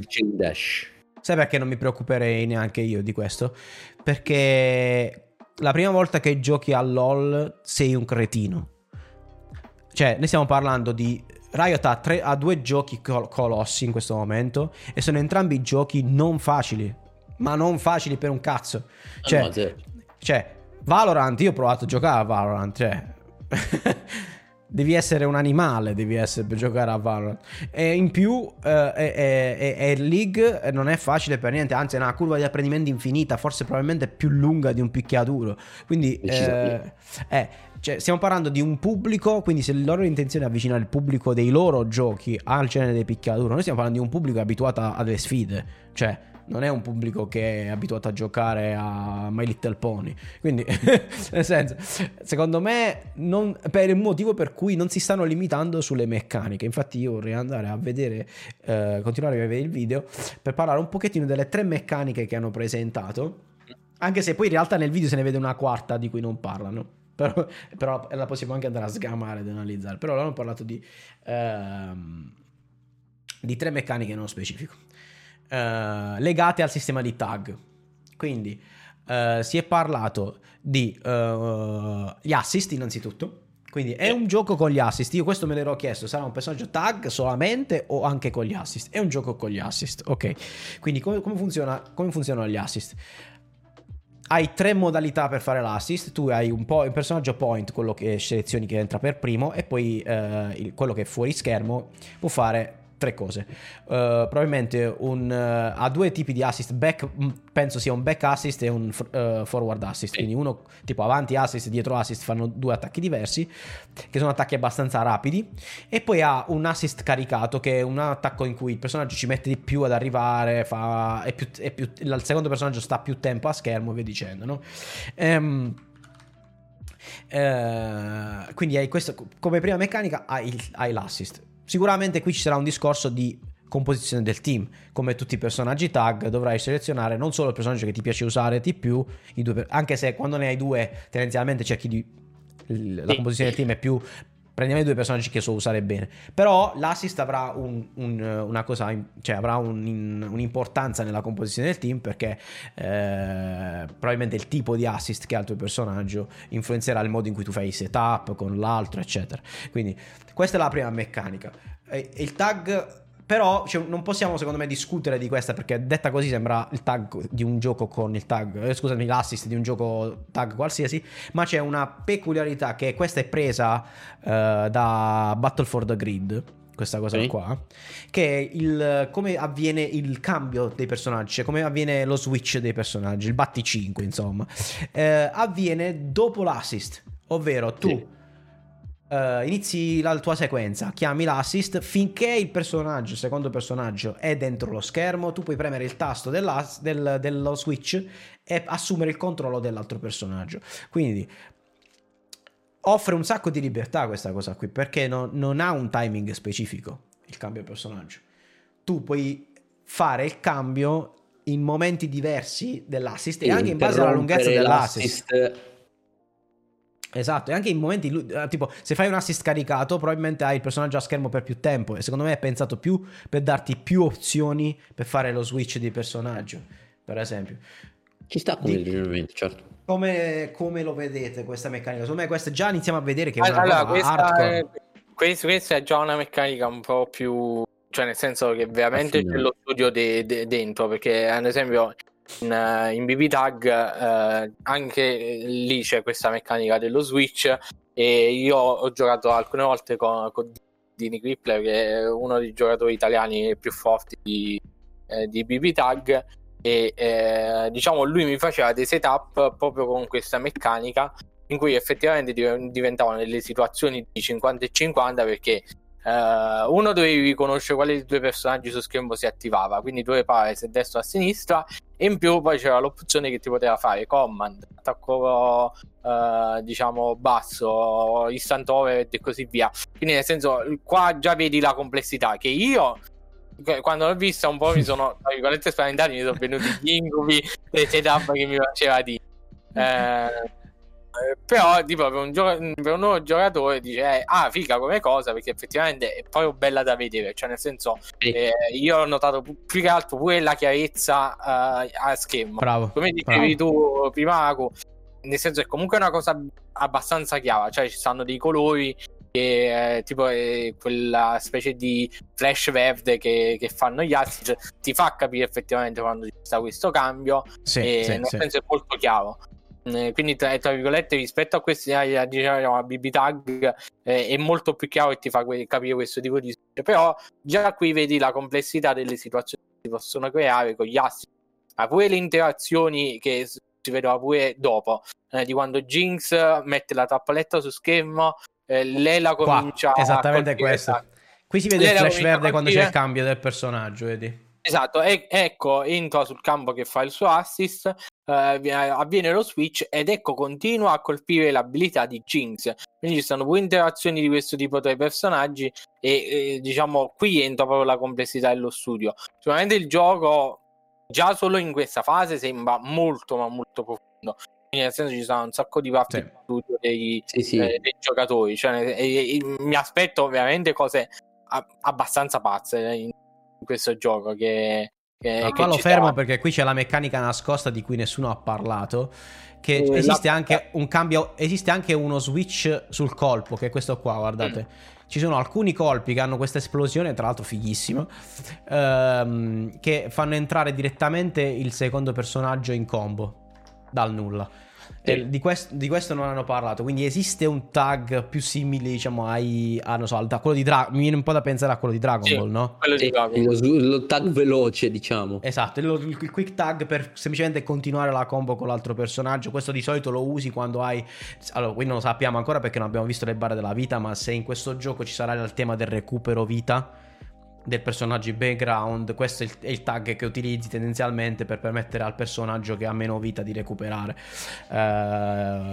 Quindi diciamo che è un cambio strategico fatto in un momento che in realtà non ti cambia niente perché sei già in combo, non è che a meno che non devi farlo perché vuoi fare un setup con l'altro personaggio o dopo. Infatti hai detto una cosa importante, cioè nel senso qua sa molto da vedere come è basato il tema di vita e di gioco, perché in questi giochi si vede quanto è importante avere il proprio assist e avere quel personaggio in più. Infatti Sì. molto spesso, ad esempio, BB Tag, quando tu non c'è un personaggio, ti dà delle diciamo funzioni di comeback o comunque per cercare di recuperare quel fattore che hai Per in un personaggio. ribilanciare. Qua è da vedere, secondo me un prossimo video sarebbe da vedere qual è il loro sistema sia di barre di vita che eventualmente di comeback. Attenzione, però di in questo dai ridurre. per scontato una cosa, Elter, ti fermo. Tu dai per scontato che le condizioni di vittoria sia sconfiggere entrambi i No, personaggi. infatti lo stavo dicendo. Altra cosa potrebbe essere che in verità la vita è condivisa tra i personaggi, basta sconfiggerne uno, ha il vecchio Tekken Tag e diciamo vinci la partita, perché per come è impostato il gioco sembra molto molto basato oltre che al movimento anche dal tag, cioè veramente dal tag puoi fare tantissime cose che Tra l'altro un'altra cosa che non si è vista è se puoi colpire l'assist, o almeno io non l'ho notato. Sarà tutto da vedere, no? Perché quello secondo me vuol dire se la vita condivisa non ha molto senso che tu lo possa colpire l'assist. Sì. Se non solo per al massimo interromperlo, cioè cade e finisce magari, però non so se ha senso interagire col personaggio che è in background se effettivamente non hai un vantaggio di quel tipo, però boh. La questione è che queste sono cose che probabilmente sono ancora in divenire. Sì, non ha ancora definito Una cosa tutto. che posso dire io sul tag personale è: avevo paura che il tag potesse essere un po' come tutti i giochi tag, sinceramente. Anche ci metto anche dentro Blaze Blue, anche se lo è un po' di meno su questa cosa, ma che poi nei giochi tag spesso anche, cioè io adoro Marvel 2 o meno gli altri, compreso il 3, scusate, ma comunque hanno sempre un problema, cioè per me questi giochi, non dico che tutti i personaggi giocano allo stesso modo perché non è vero, però la base del movimento, la base di come approcci, cioè devi impostare il gioco, spesso sono molto simili. Non sono tutti Dragon Ball Fighters in cui effettivamente stavo per dirlo, si gioca così, però un pochettino è così. Anche in Marvel, anche in BB Tag un po' di meno, però comunque un pochettino così. Invece in questo sembra che questa cosa mi sembra molto lontana. Concordo. Perché effettivamente di quei 4 personaggi che si vedono, tutti si muovono in modo estremamente diverso, tutti fanno cose estremamente diverse E questa secondo me è una nota estremamente positiva. Secondo me è molto più lento, ma però tra virgolette comunque è da considerare che quella cosa che sono un po' tutti personaggi un po' simili è sempre dato dal fatto che i giochi tag hanno effettivamente tanti personaggi nel roster, quindi poi diventa pure un po' difficile. Sì, ma a parte che ne devi giocare 3 spesso, quindi devi esatto. giocarne 3, ci sta che qualcosa di simile ce l'abbiano. Secondo me qui, da quello che ho potuto vedere, l'unica cosa che hanno in comune tutti probabilmente sarà tipo la stringa base leggero medio pesante. Vabbè, ok. Mi sembra di capire che ce l'abbiano tutti nel bene o nel male. Secondo me alcuni avranno delle utilità specifiche per quella stringa, nel senso che magari il pesante per uno è una sweep, per uno è un over, non so che cavolo, cioè saranno delle differenze chiaramente. Magari non tutti ce l'hanno come una true block string, alcuni avranno delle frame trap integrate, che cazzo ne so, però di sicuro c'è quella, cioè nel senso, quella come regola universale, il classico da tag, e gli attacchi che si concatenano dal più leggero al più pesante, diciamo la classica la classica chain combo, la Gatling classica, diciamo. Poi c'è un'altra, poi di come altra vabbè, per chiudere insomma il cerchio su questo tema del tag, per come lo stanno implementando, che ve ne pare? La mia opinione è che sia cioè che abbiano preso un buon mix da diversi giochi per ottenere tanta libertà di espressione, cioè tanta libertà di espressione. Sì, no, su questo concordo. Infatti devo dire, a me, cioè nel senso, come sistema di tag mi piace. Ripeto, su BB tag questa cosa dello switch dei personaggi game, che in base al tempismo, se rimanevano potevi switchare, mi era piaciuta, cioè nel senso l'avevo visto come veramente un bel sistema di tag, che non è il semplice lo caccio per farmi quell'attacco che mi rende safe la block string e posso continuare ad avere pressione. Quindi nel senso era un qualcosa che ti permetteva di diversificare, creare un meta, anche un semplice assist di un personaggio, quindi quello ti dà molta libertà di espressione e possono succedere veramente tante cose, cioè nel senso, da un semplice cambio che in una patch decidono di aggiungere un assist in più, ti cambia completamente tutto il gameplay e le possibilità di cose che puoi fare. Quindi ci sarà da labbare. Sì, beh. Io ti dico la verità, non sono sicuro di cosa pensa a riguardo. Secondo me l'espressività del player sicuramente sarà molto ampia, come in tutti i giochi tag lo è di più. Però è anche vero che avendo un sistema decisamente più lento, almeno per ora, rispetto a tutti i giochi tag, Madonna gatta, vieni. E secondo me dipenderà dai personaggi, cioè se i personaggi si svilupperanno così tanto diversi l'uno dall'altro, con tante opzioni effettivamente uniche, allora sì. E poi dipenderà dal bilanciamento, dipenderà da tante cose, dipenderà se i personaggi effettivamente avranno opzioni uniche, ma se saranno tutte viabili giocandole in modo diverso, oppure se effettivamente ogni personaggio avrà un modo ottimale di essere giocato. È il classico tema del meta. Sì, è vero. Andiamo alla prossima meccanica, allora, che è sempre legata un po' al tag, ed è praticamente il sistema di combo breaker del gioco, che però è molto molto simile al burst dei giochi anime, se vogliamo. Per dire. Praticamente cosa succede? Vediamo se c'è. Questi sono i tag che abbiamo visto prima. Dynamic save l'hanno chiamato. Adesso i nomi preliminari di queste mosse non sappiamo se poi si chiameranno così. Comunque adesso andiamo avanti subito alla dynamic save, che è praticamente mentre tu stai subendo una combo, ma in realtà mi sa che lo puoi fare anche in generale in ogni momento. Non so se devi essere anche cioè almeno in block stun. No, vedi, ecco, lo puoi fare sempre, praticamente anche così in neutrale. Tu quando vuoi ne hai uno per partita di dynamic save, puoi chiamare il tuo personaggio secondario nel campo, fare questa esplosione immediata che serve per interrompere le situazioni in generale, quindi combo / pressure dell'avversario, quindi non necessariamente per fare combo breaker, ma anche come il burst di Guilty Gear, puoi uscire. Guilty Gear puoi usarlo anche durante una combo. Esatto.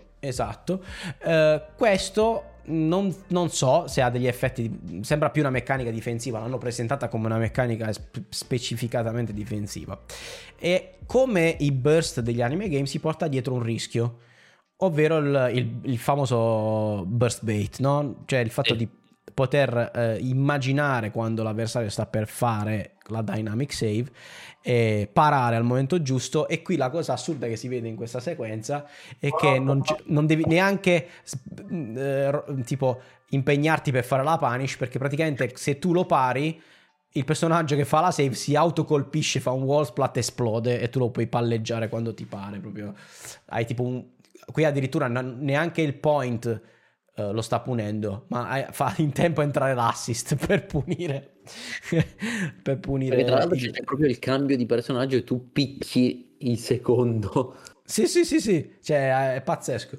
Praticamente tu perdi, non solo perdi l'occasione che tu hai, cioè l'occasione di fare la dynamic save, ma proprio il personaggio che stava, cioè quantomeno il salvataggio avviene lo stesso, cioè il personaggio che era in background comunque si sacrifica per l'altro personaggio. Quindi se tu ti stava muovendo il point, per dire, arriva il secondo e si piglia mazzata al posto suo, in qualche modo se le piglia. Mi piace che ci sia un'opzione non safe per interrompere le combo, perché comunque la meccanica del burst è interessante. C'è sempre quel mind game, no? Lo faccio o non lo faccio? Mi aspetto che tu lo faccia.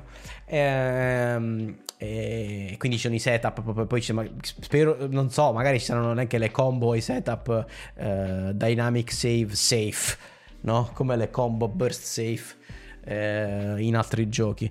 Magari ci saranno delle cose del genere, cioè si svilupperà un meta intorno a quella dinamica, perché comunque chiaramente è una meccanica molto potente, e in un gioco del genere importante. Sarà soprattutto importante se è un gioco con alto livello di danno, ma non credo, sinceramente, considerato i tag solitamente non sono match che vanno via veloce, perché la barra della vita si scioglie di solito. Più che altro io ho notato che diciamo, anche se si sono concentrati molto sulla fase offensiva, anche sul lato difensivo sembra che ci siano opzioni. A parte il burst, io ho visto che effettivamente fanno vedere qualcosina anche più avanti nel video, però ci sono belle meccaniche difensive, cioè nel senso c'è la push block. ho visto sia il push block, che se ho capito bene puoi scegliere, cioè nel senso è come alla Guilty Gear, puoi avere il diciamo il pushback normale e poi quello che si crea una specie di alone blu intorno diciamo, al personaggio, che spinge un po' di più.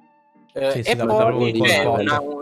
poi c'è una via reversal, tipo non mi ricordo come viene chiamato su Dragon Ball Fighter Z, è molto simile, che effettivamente ti manda quasi all'altra parte dello schermo, a metà schermo di distanza, e effettivamente blocca parecchio la pressure dell'avversario. C'è un resettone proprio nel neutrale, diciamo. C'è veramente un bel reset sul neutrale. Addirittura non ho capito se è punibile on whiff qualche continuo di combo, perché cioè nel video va a vedere che Darius fa un attacco finale tipo di combo dopo quel pushback, e Ari con tipo un dash aereo la riesce pure a punire. Quindi è molto interessante, tra virgolette, anche le opzioni difensive, che non sembrano così diciamo deboli. In un gioco con un potenziale offensivo del genere sicuramente è importante avere più opzioni difensive. Però è da vedere anche come le sblocchi e come le puoi utilizzare, perché tanto potrebbe essere il buff, l'hanno detto che è una volta per partita, però effettivamente le altre meccaniche come si fanno? C'è una barra in più, ce l'hai subito, quindi è un po' da vedere. Sì, ci una saranno. Cosa che non hanno... Scusate se interrompo questa cosa, una cosa che non hanno detto inizialmente è che io in realtà non dico che davo per scontato, ma pensavo succedesse in questo gioco, è la parata alto e basso. Ah, è vero, non hanno parlato. Non hanno detto nulla, però gli overhead ci sono. Sì. Però si vede che da jump parano alto. e si para anche basso altre cose. Quindi diciamo che era una di quelle cose che io pensavo togliessero. Ah sì? Per via del giocare sulla tastiera, pensavo ci fosse un block button. Ah, meno male che non c'è. Ah, io sono troppo contento non ci sia il block button, tu non hai idea. Oddio, non è detto che non ci sia il block button, attenzione. No, magari c'è. Sì, effettivamente. Ma io spero di no, sinceramente. Perché posso dire che... Però quello fosse sui mix up adesso, perché solitamente qui su giù, cioè diciamo il power basso e il power alto, solitamente il block button non è che proprio te lo copre quell'opzione. Quella almeno te lo lasci. In effetti neanche in Mortal Kombat c'è parata alta, parata bassa, comunque... No, devi abbassarti. Sì. Però il destra-sinistra in giochi del genere ha senso. Cioè, tu col block button togli il destra-sinistra, praticamente tutti si setup. Sì, vero. Però no, io parlo. Allora, cioè, nel senso, i mix-up destra-sinistra nei tag sono molto più frequenti che nei giochi con un personaggio solo. E sono, diciamo. Cioè, sono quello che tu cerchi quando labbi le cose con l'assist. Quindi togliere quell'elemento con un block button, secondo me, è un pochettino. Sarebbe deleterio. Sarebbe deleterio. Quindi, cioè, molti di giocatori di tag team fighting parlano sempre del fatto dell'expertise dei giocatori forti che sanno parare quei mix-up. Cioè, che fa parte dello skill set e anche dell'hype in tante situazioni. No? Quando vedi il torneo, vedi tipo che tipo gli fanno 8 mix-up destra-sinistra e para tutto e scoppia tutto, scoppia l'arena. Sì, momento Goichi contro l'Effen all'Evo di Dragon Ball Fighters, il primo Evo. Esatto, cioè secondo me quella è una cosa che non bisogna togliere. Io quello che sto vedendo nel complesso di questo gioco è che è molto rispettoso dei valori dell'FGC, secondo me. Cioè c'è questo... Vabbè, però voglio dire, i canon ci hanno abituati così, non è una novità.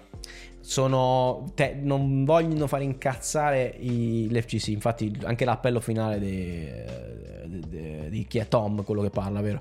È proprio si vede proprio che è quasi un voler dire: ragazzi, non vi preoccupate, non saremo niente di diverso da quello che la community ama in termini di magari saremo qualcosa di più, cioè, di diverso, ma comunque all'interno del... rispetteremo i valori dell'FGC, forse avremo delle opportunità diverse, perché è innegabile, no? È innegabile, è un'azienda enorme che comunque ha come business primario l'e-sport. Sì. Quindi perché non è Capcom è grossa, non è che non è grossa, ma Capcom la prima fonte di guadagno di Capcom è vendere giochi. Chiaramente Riot la prima fonte di guadagno sono le microtransazioni, non prendiamoci in giro, però la scena e-sport è una grossa fetta del loro business ed è una fetta del business che guida le microtransazioni. Quindi sì. Luna. Quindi di Progetelle Mao ci saranno sicuramente dei personaggi gattosi, quindi voglio dire per piacere, perché c'è nel leak c'era Rengar che sono in calore, digli se sono personaggi gatti maschi fatemeli conoscere. Rengar è un bel maschione gattone, no? Rengar potrebbe essere un personaggio che mi piace. No, vabbè, io devo dire che tra virgolette sicuramente sulle microtransazioni, cioè nel senso che portare facilmente le skin che già stanno su LoL, quelle già solo per avere quelle facilmente recuperano in soldi diciamo tutto quello che possono fare per i mondiali e montepremi vari per i tornei, diciamo. Sì, è autosostenibile. Sì, ma infatti sì. Cioè nel senso, il fatto di fare il fighting game non tanto con una nuova IP ma utilizzando LoL, cioè personaggi di LoL, è proprio per questo, anche per sfruttare il design dei personaggi che già hanno in determinate skin e tutto quanto, quello è già hanno tutti i motivi per farlo, cioè perché Valorant Valorant era tutta una cosa a parte, ma il picchiaduro era praticamente, è servito su un piatto d'argento con la questione dei personaggi di LoL. Ripeto, sono tutti personaggi non peculiari, sono tutti personaggi riconoscibili, la gente già li conosce, parti avvantaggiato. I picchiaduro che nascono nuovi con personaggi che nessuno ha mai visto fanno molta fatica. perché uno dei motivi per cui la gente gioca ai picchiaduro sono i personaggi, cioè non ci dobbiamo dimenticare quello. Diciamo che la questione è che quella, rispetto agli altri giochi competitivi, hanno il vantaggio di poter caratterizzare molto meglio, no, i personaggi. Esatto, li vedi da vicino, sono enormi, possono esprimere personalità tutto il tempo. Poi una cosa che League of Legends fa anche bene per essere un top down, no? Cioè i personaggi sono molto ben caratterizzati, parlano nelle line, hanno delle idle stance divertenti, eccetera, le emote, via dicendo, quindi sì, è già una cosa che fanno bene. Poi sì, però nei picchiaduro possono espanderlo. Possono farlo ancora meglio, esattamente. Poi c'è anche tutta la lore di Runeterra dietro. Si possono inventare anche una modalità storia, per assurdo. Cioè, possono fare un po' di tutto. Poi c'è dietro anche tutta la mega carica mediatica di Arcane. Cioè, insomma, sono in una botte di ferro da quel punto di vista. Sono sicuro che un minimo di successo ci sarà. Certo. Allora io dico, dobbiamo ancora guardare qualcosa del video? No, siamo in chiusura. Siamo in chiusura. Traiamo le conclusioni, visto che sono mezzanotte 10. Vai. Io direi di dire a tutti, diciamo tutti una cosa che ci aspettiamo dal gioco. Vai. Elter? Allora, vabbè, io mi aspetto effettivamente che sia qualcosa di nuovo dal lato competitivo, cioè nel senso che metta degli standard nuovi per i giochi di combattimento che verranno nel futuro. Cioè Riot ha sempre avuto un'asticella alta, ha sempre basato tutto sul competitivo. Altri giochi sì l'hanno fatto, però diciamo, come diceva prima Aku, a loro interessavano le vendite, il resto è diciamo un qualcosa di quindi secondo me da un nuovo standard, e quindi diciamo più che dal gioco è tutto quello che sta intorno al gioco che mi aspetto qualcosa in più. Aku?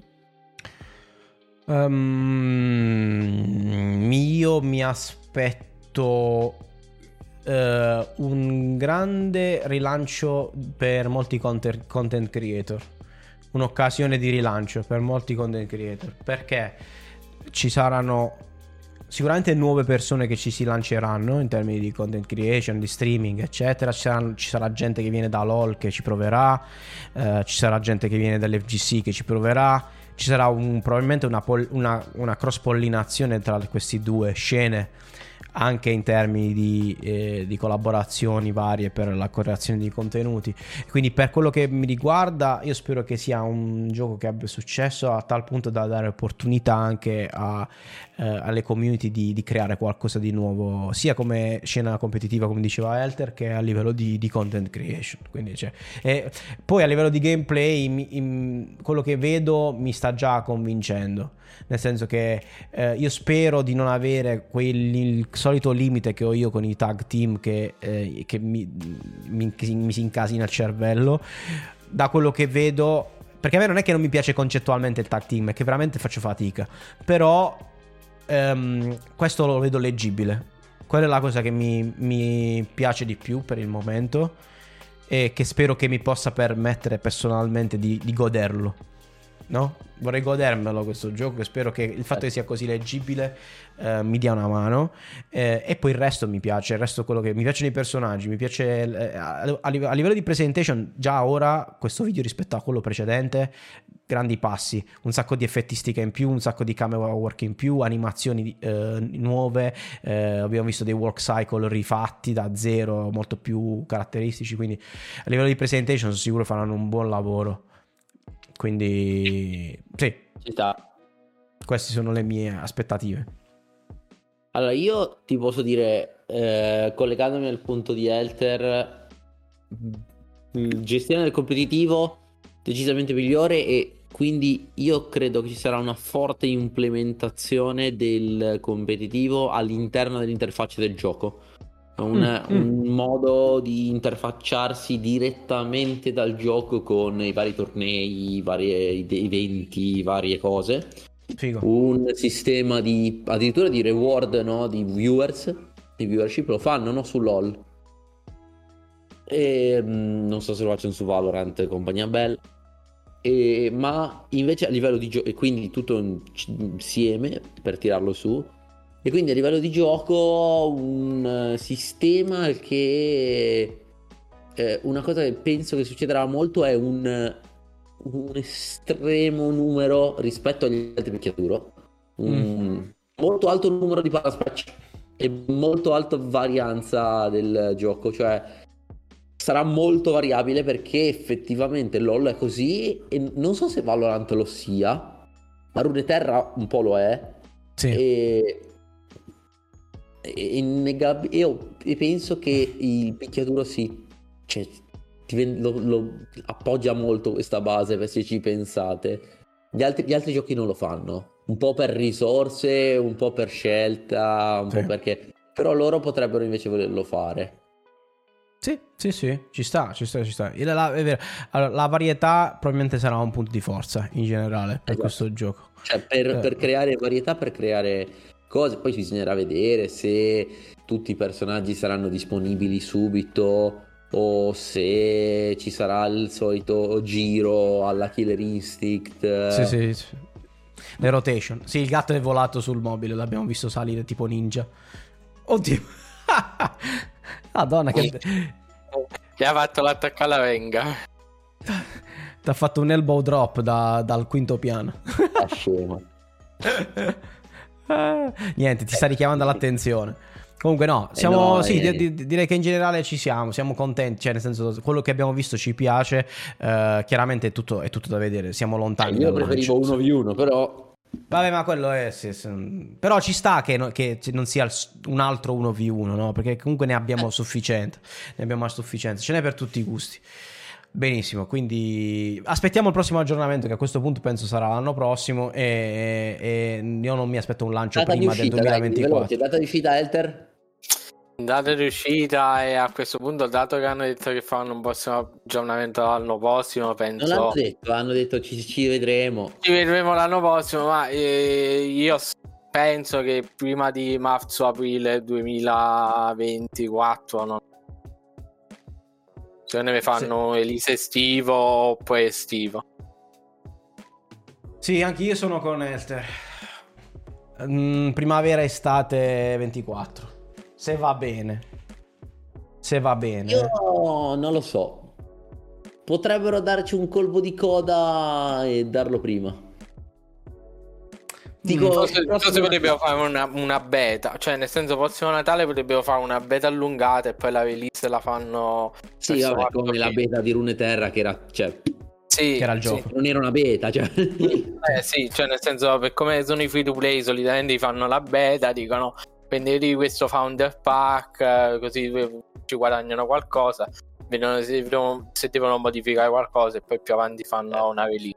Però con Valorant non l'hanno proprio fatta, a parte una prima beta ci hanno fatti drop, poi bene o male dopo, subito dopo poco è uscito.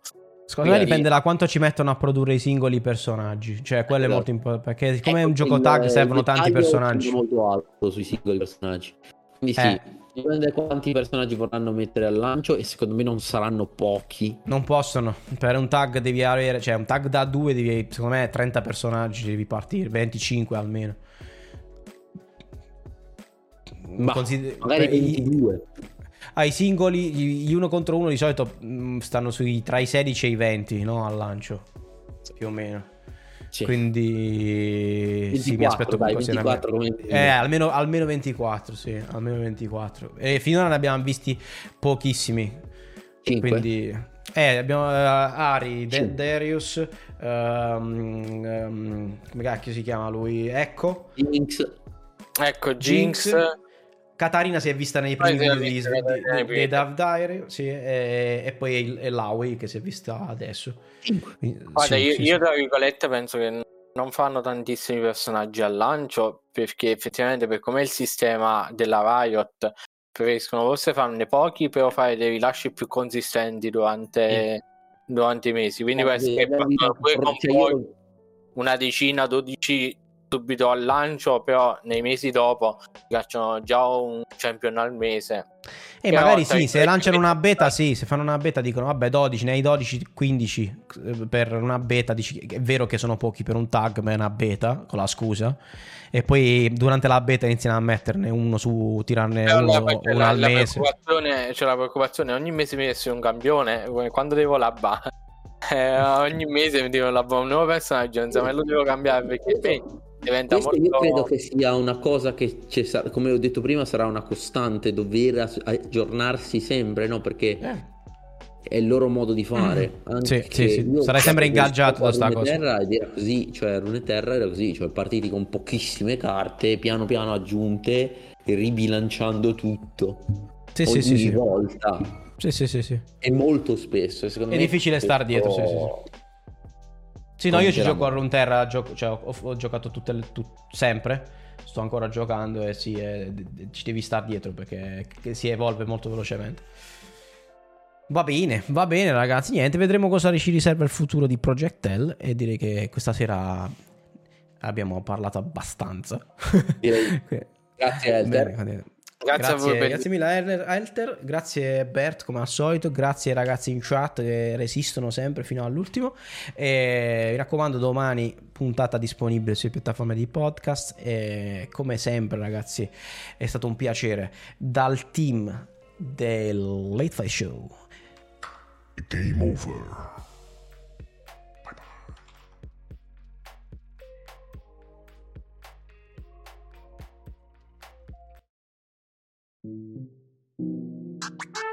1, 2, 3.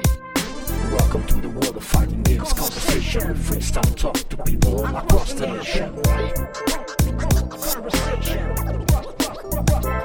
We speak harder, then I show you under the jaw. So sneakier, then an empty jump low. We sound crazier, then I 40 it's hot for combo. Ladies and gents, welcome to the Late Fight Show.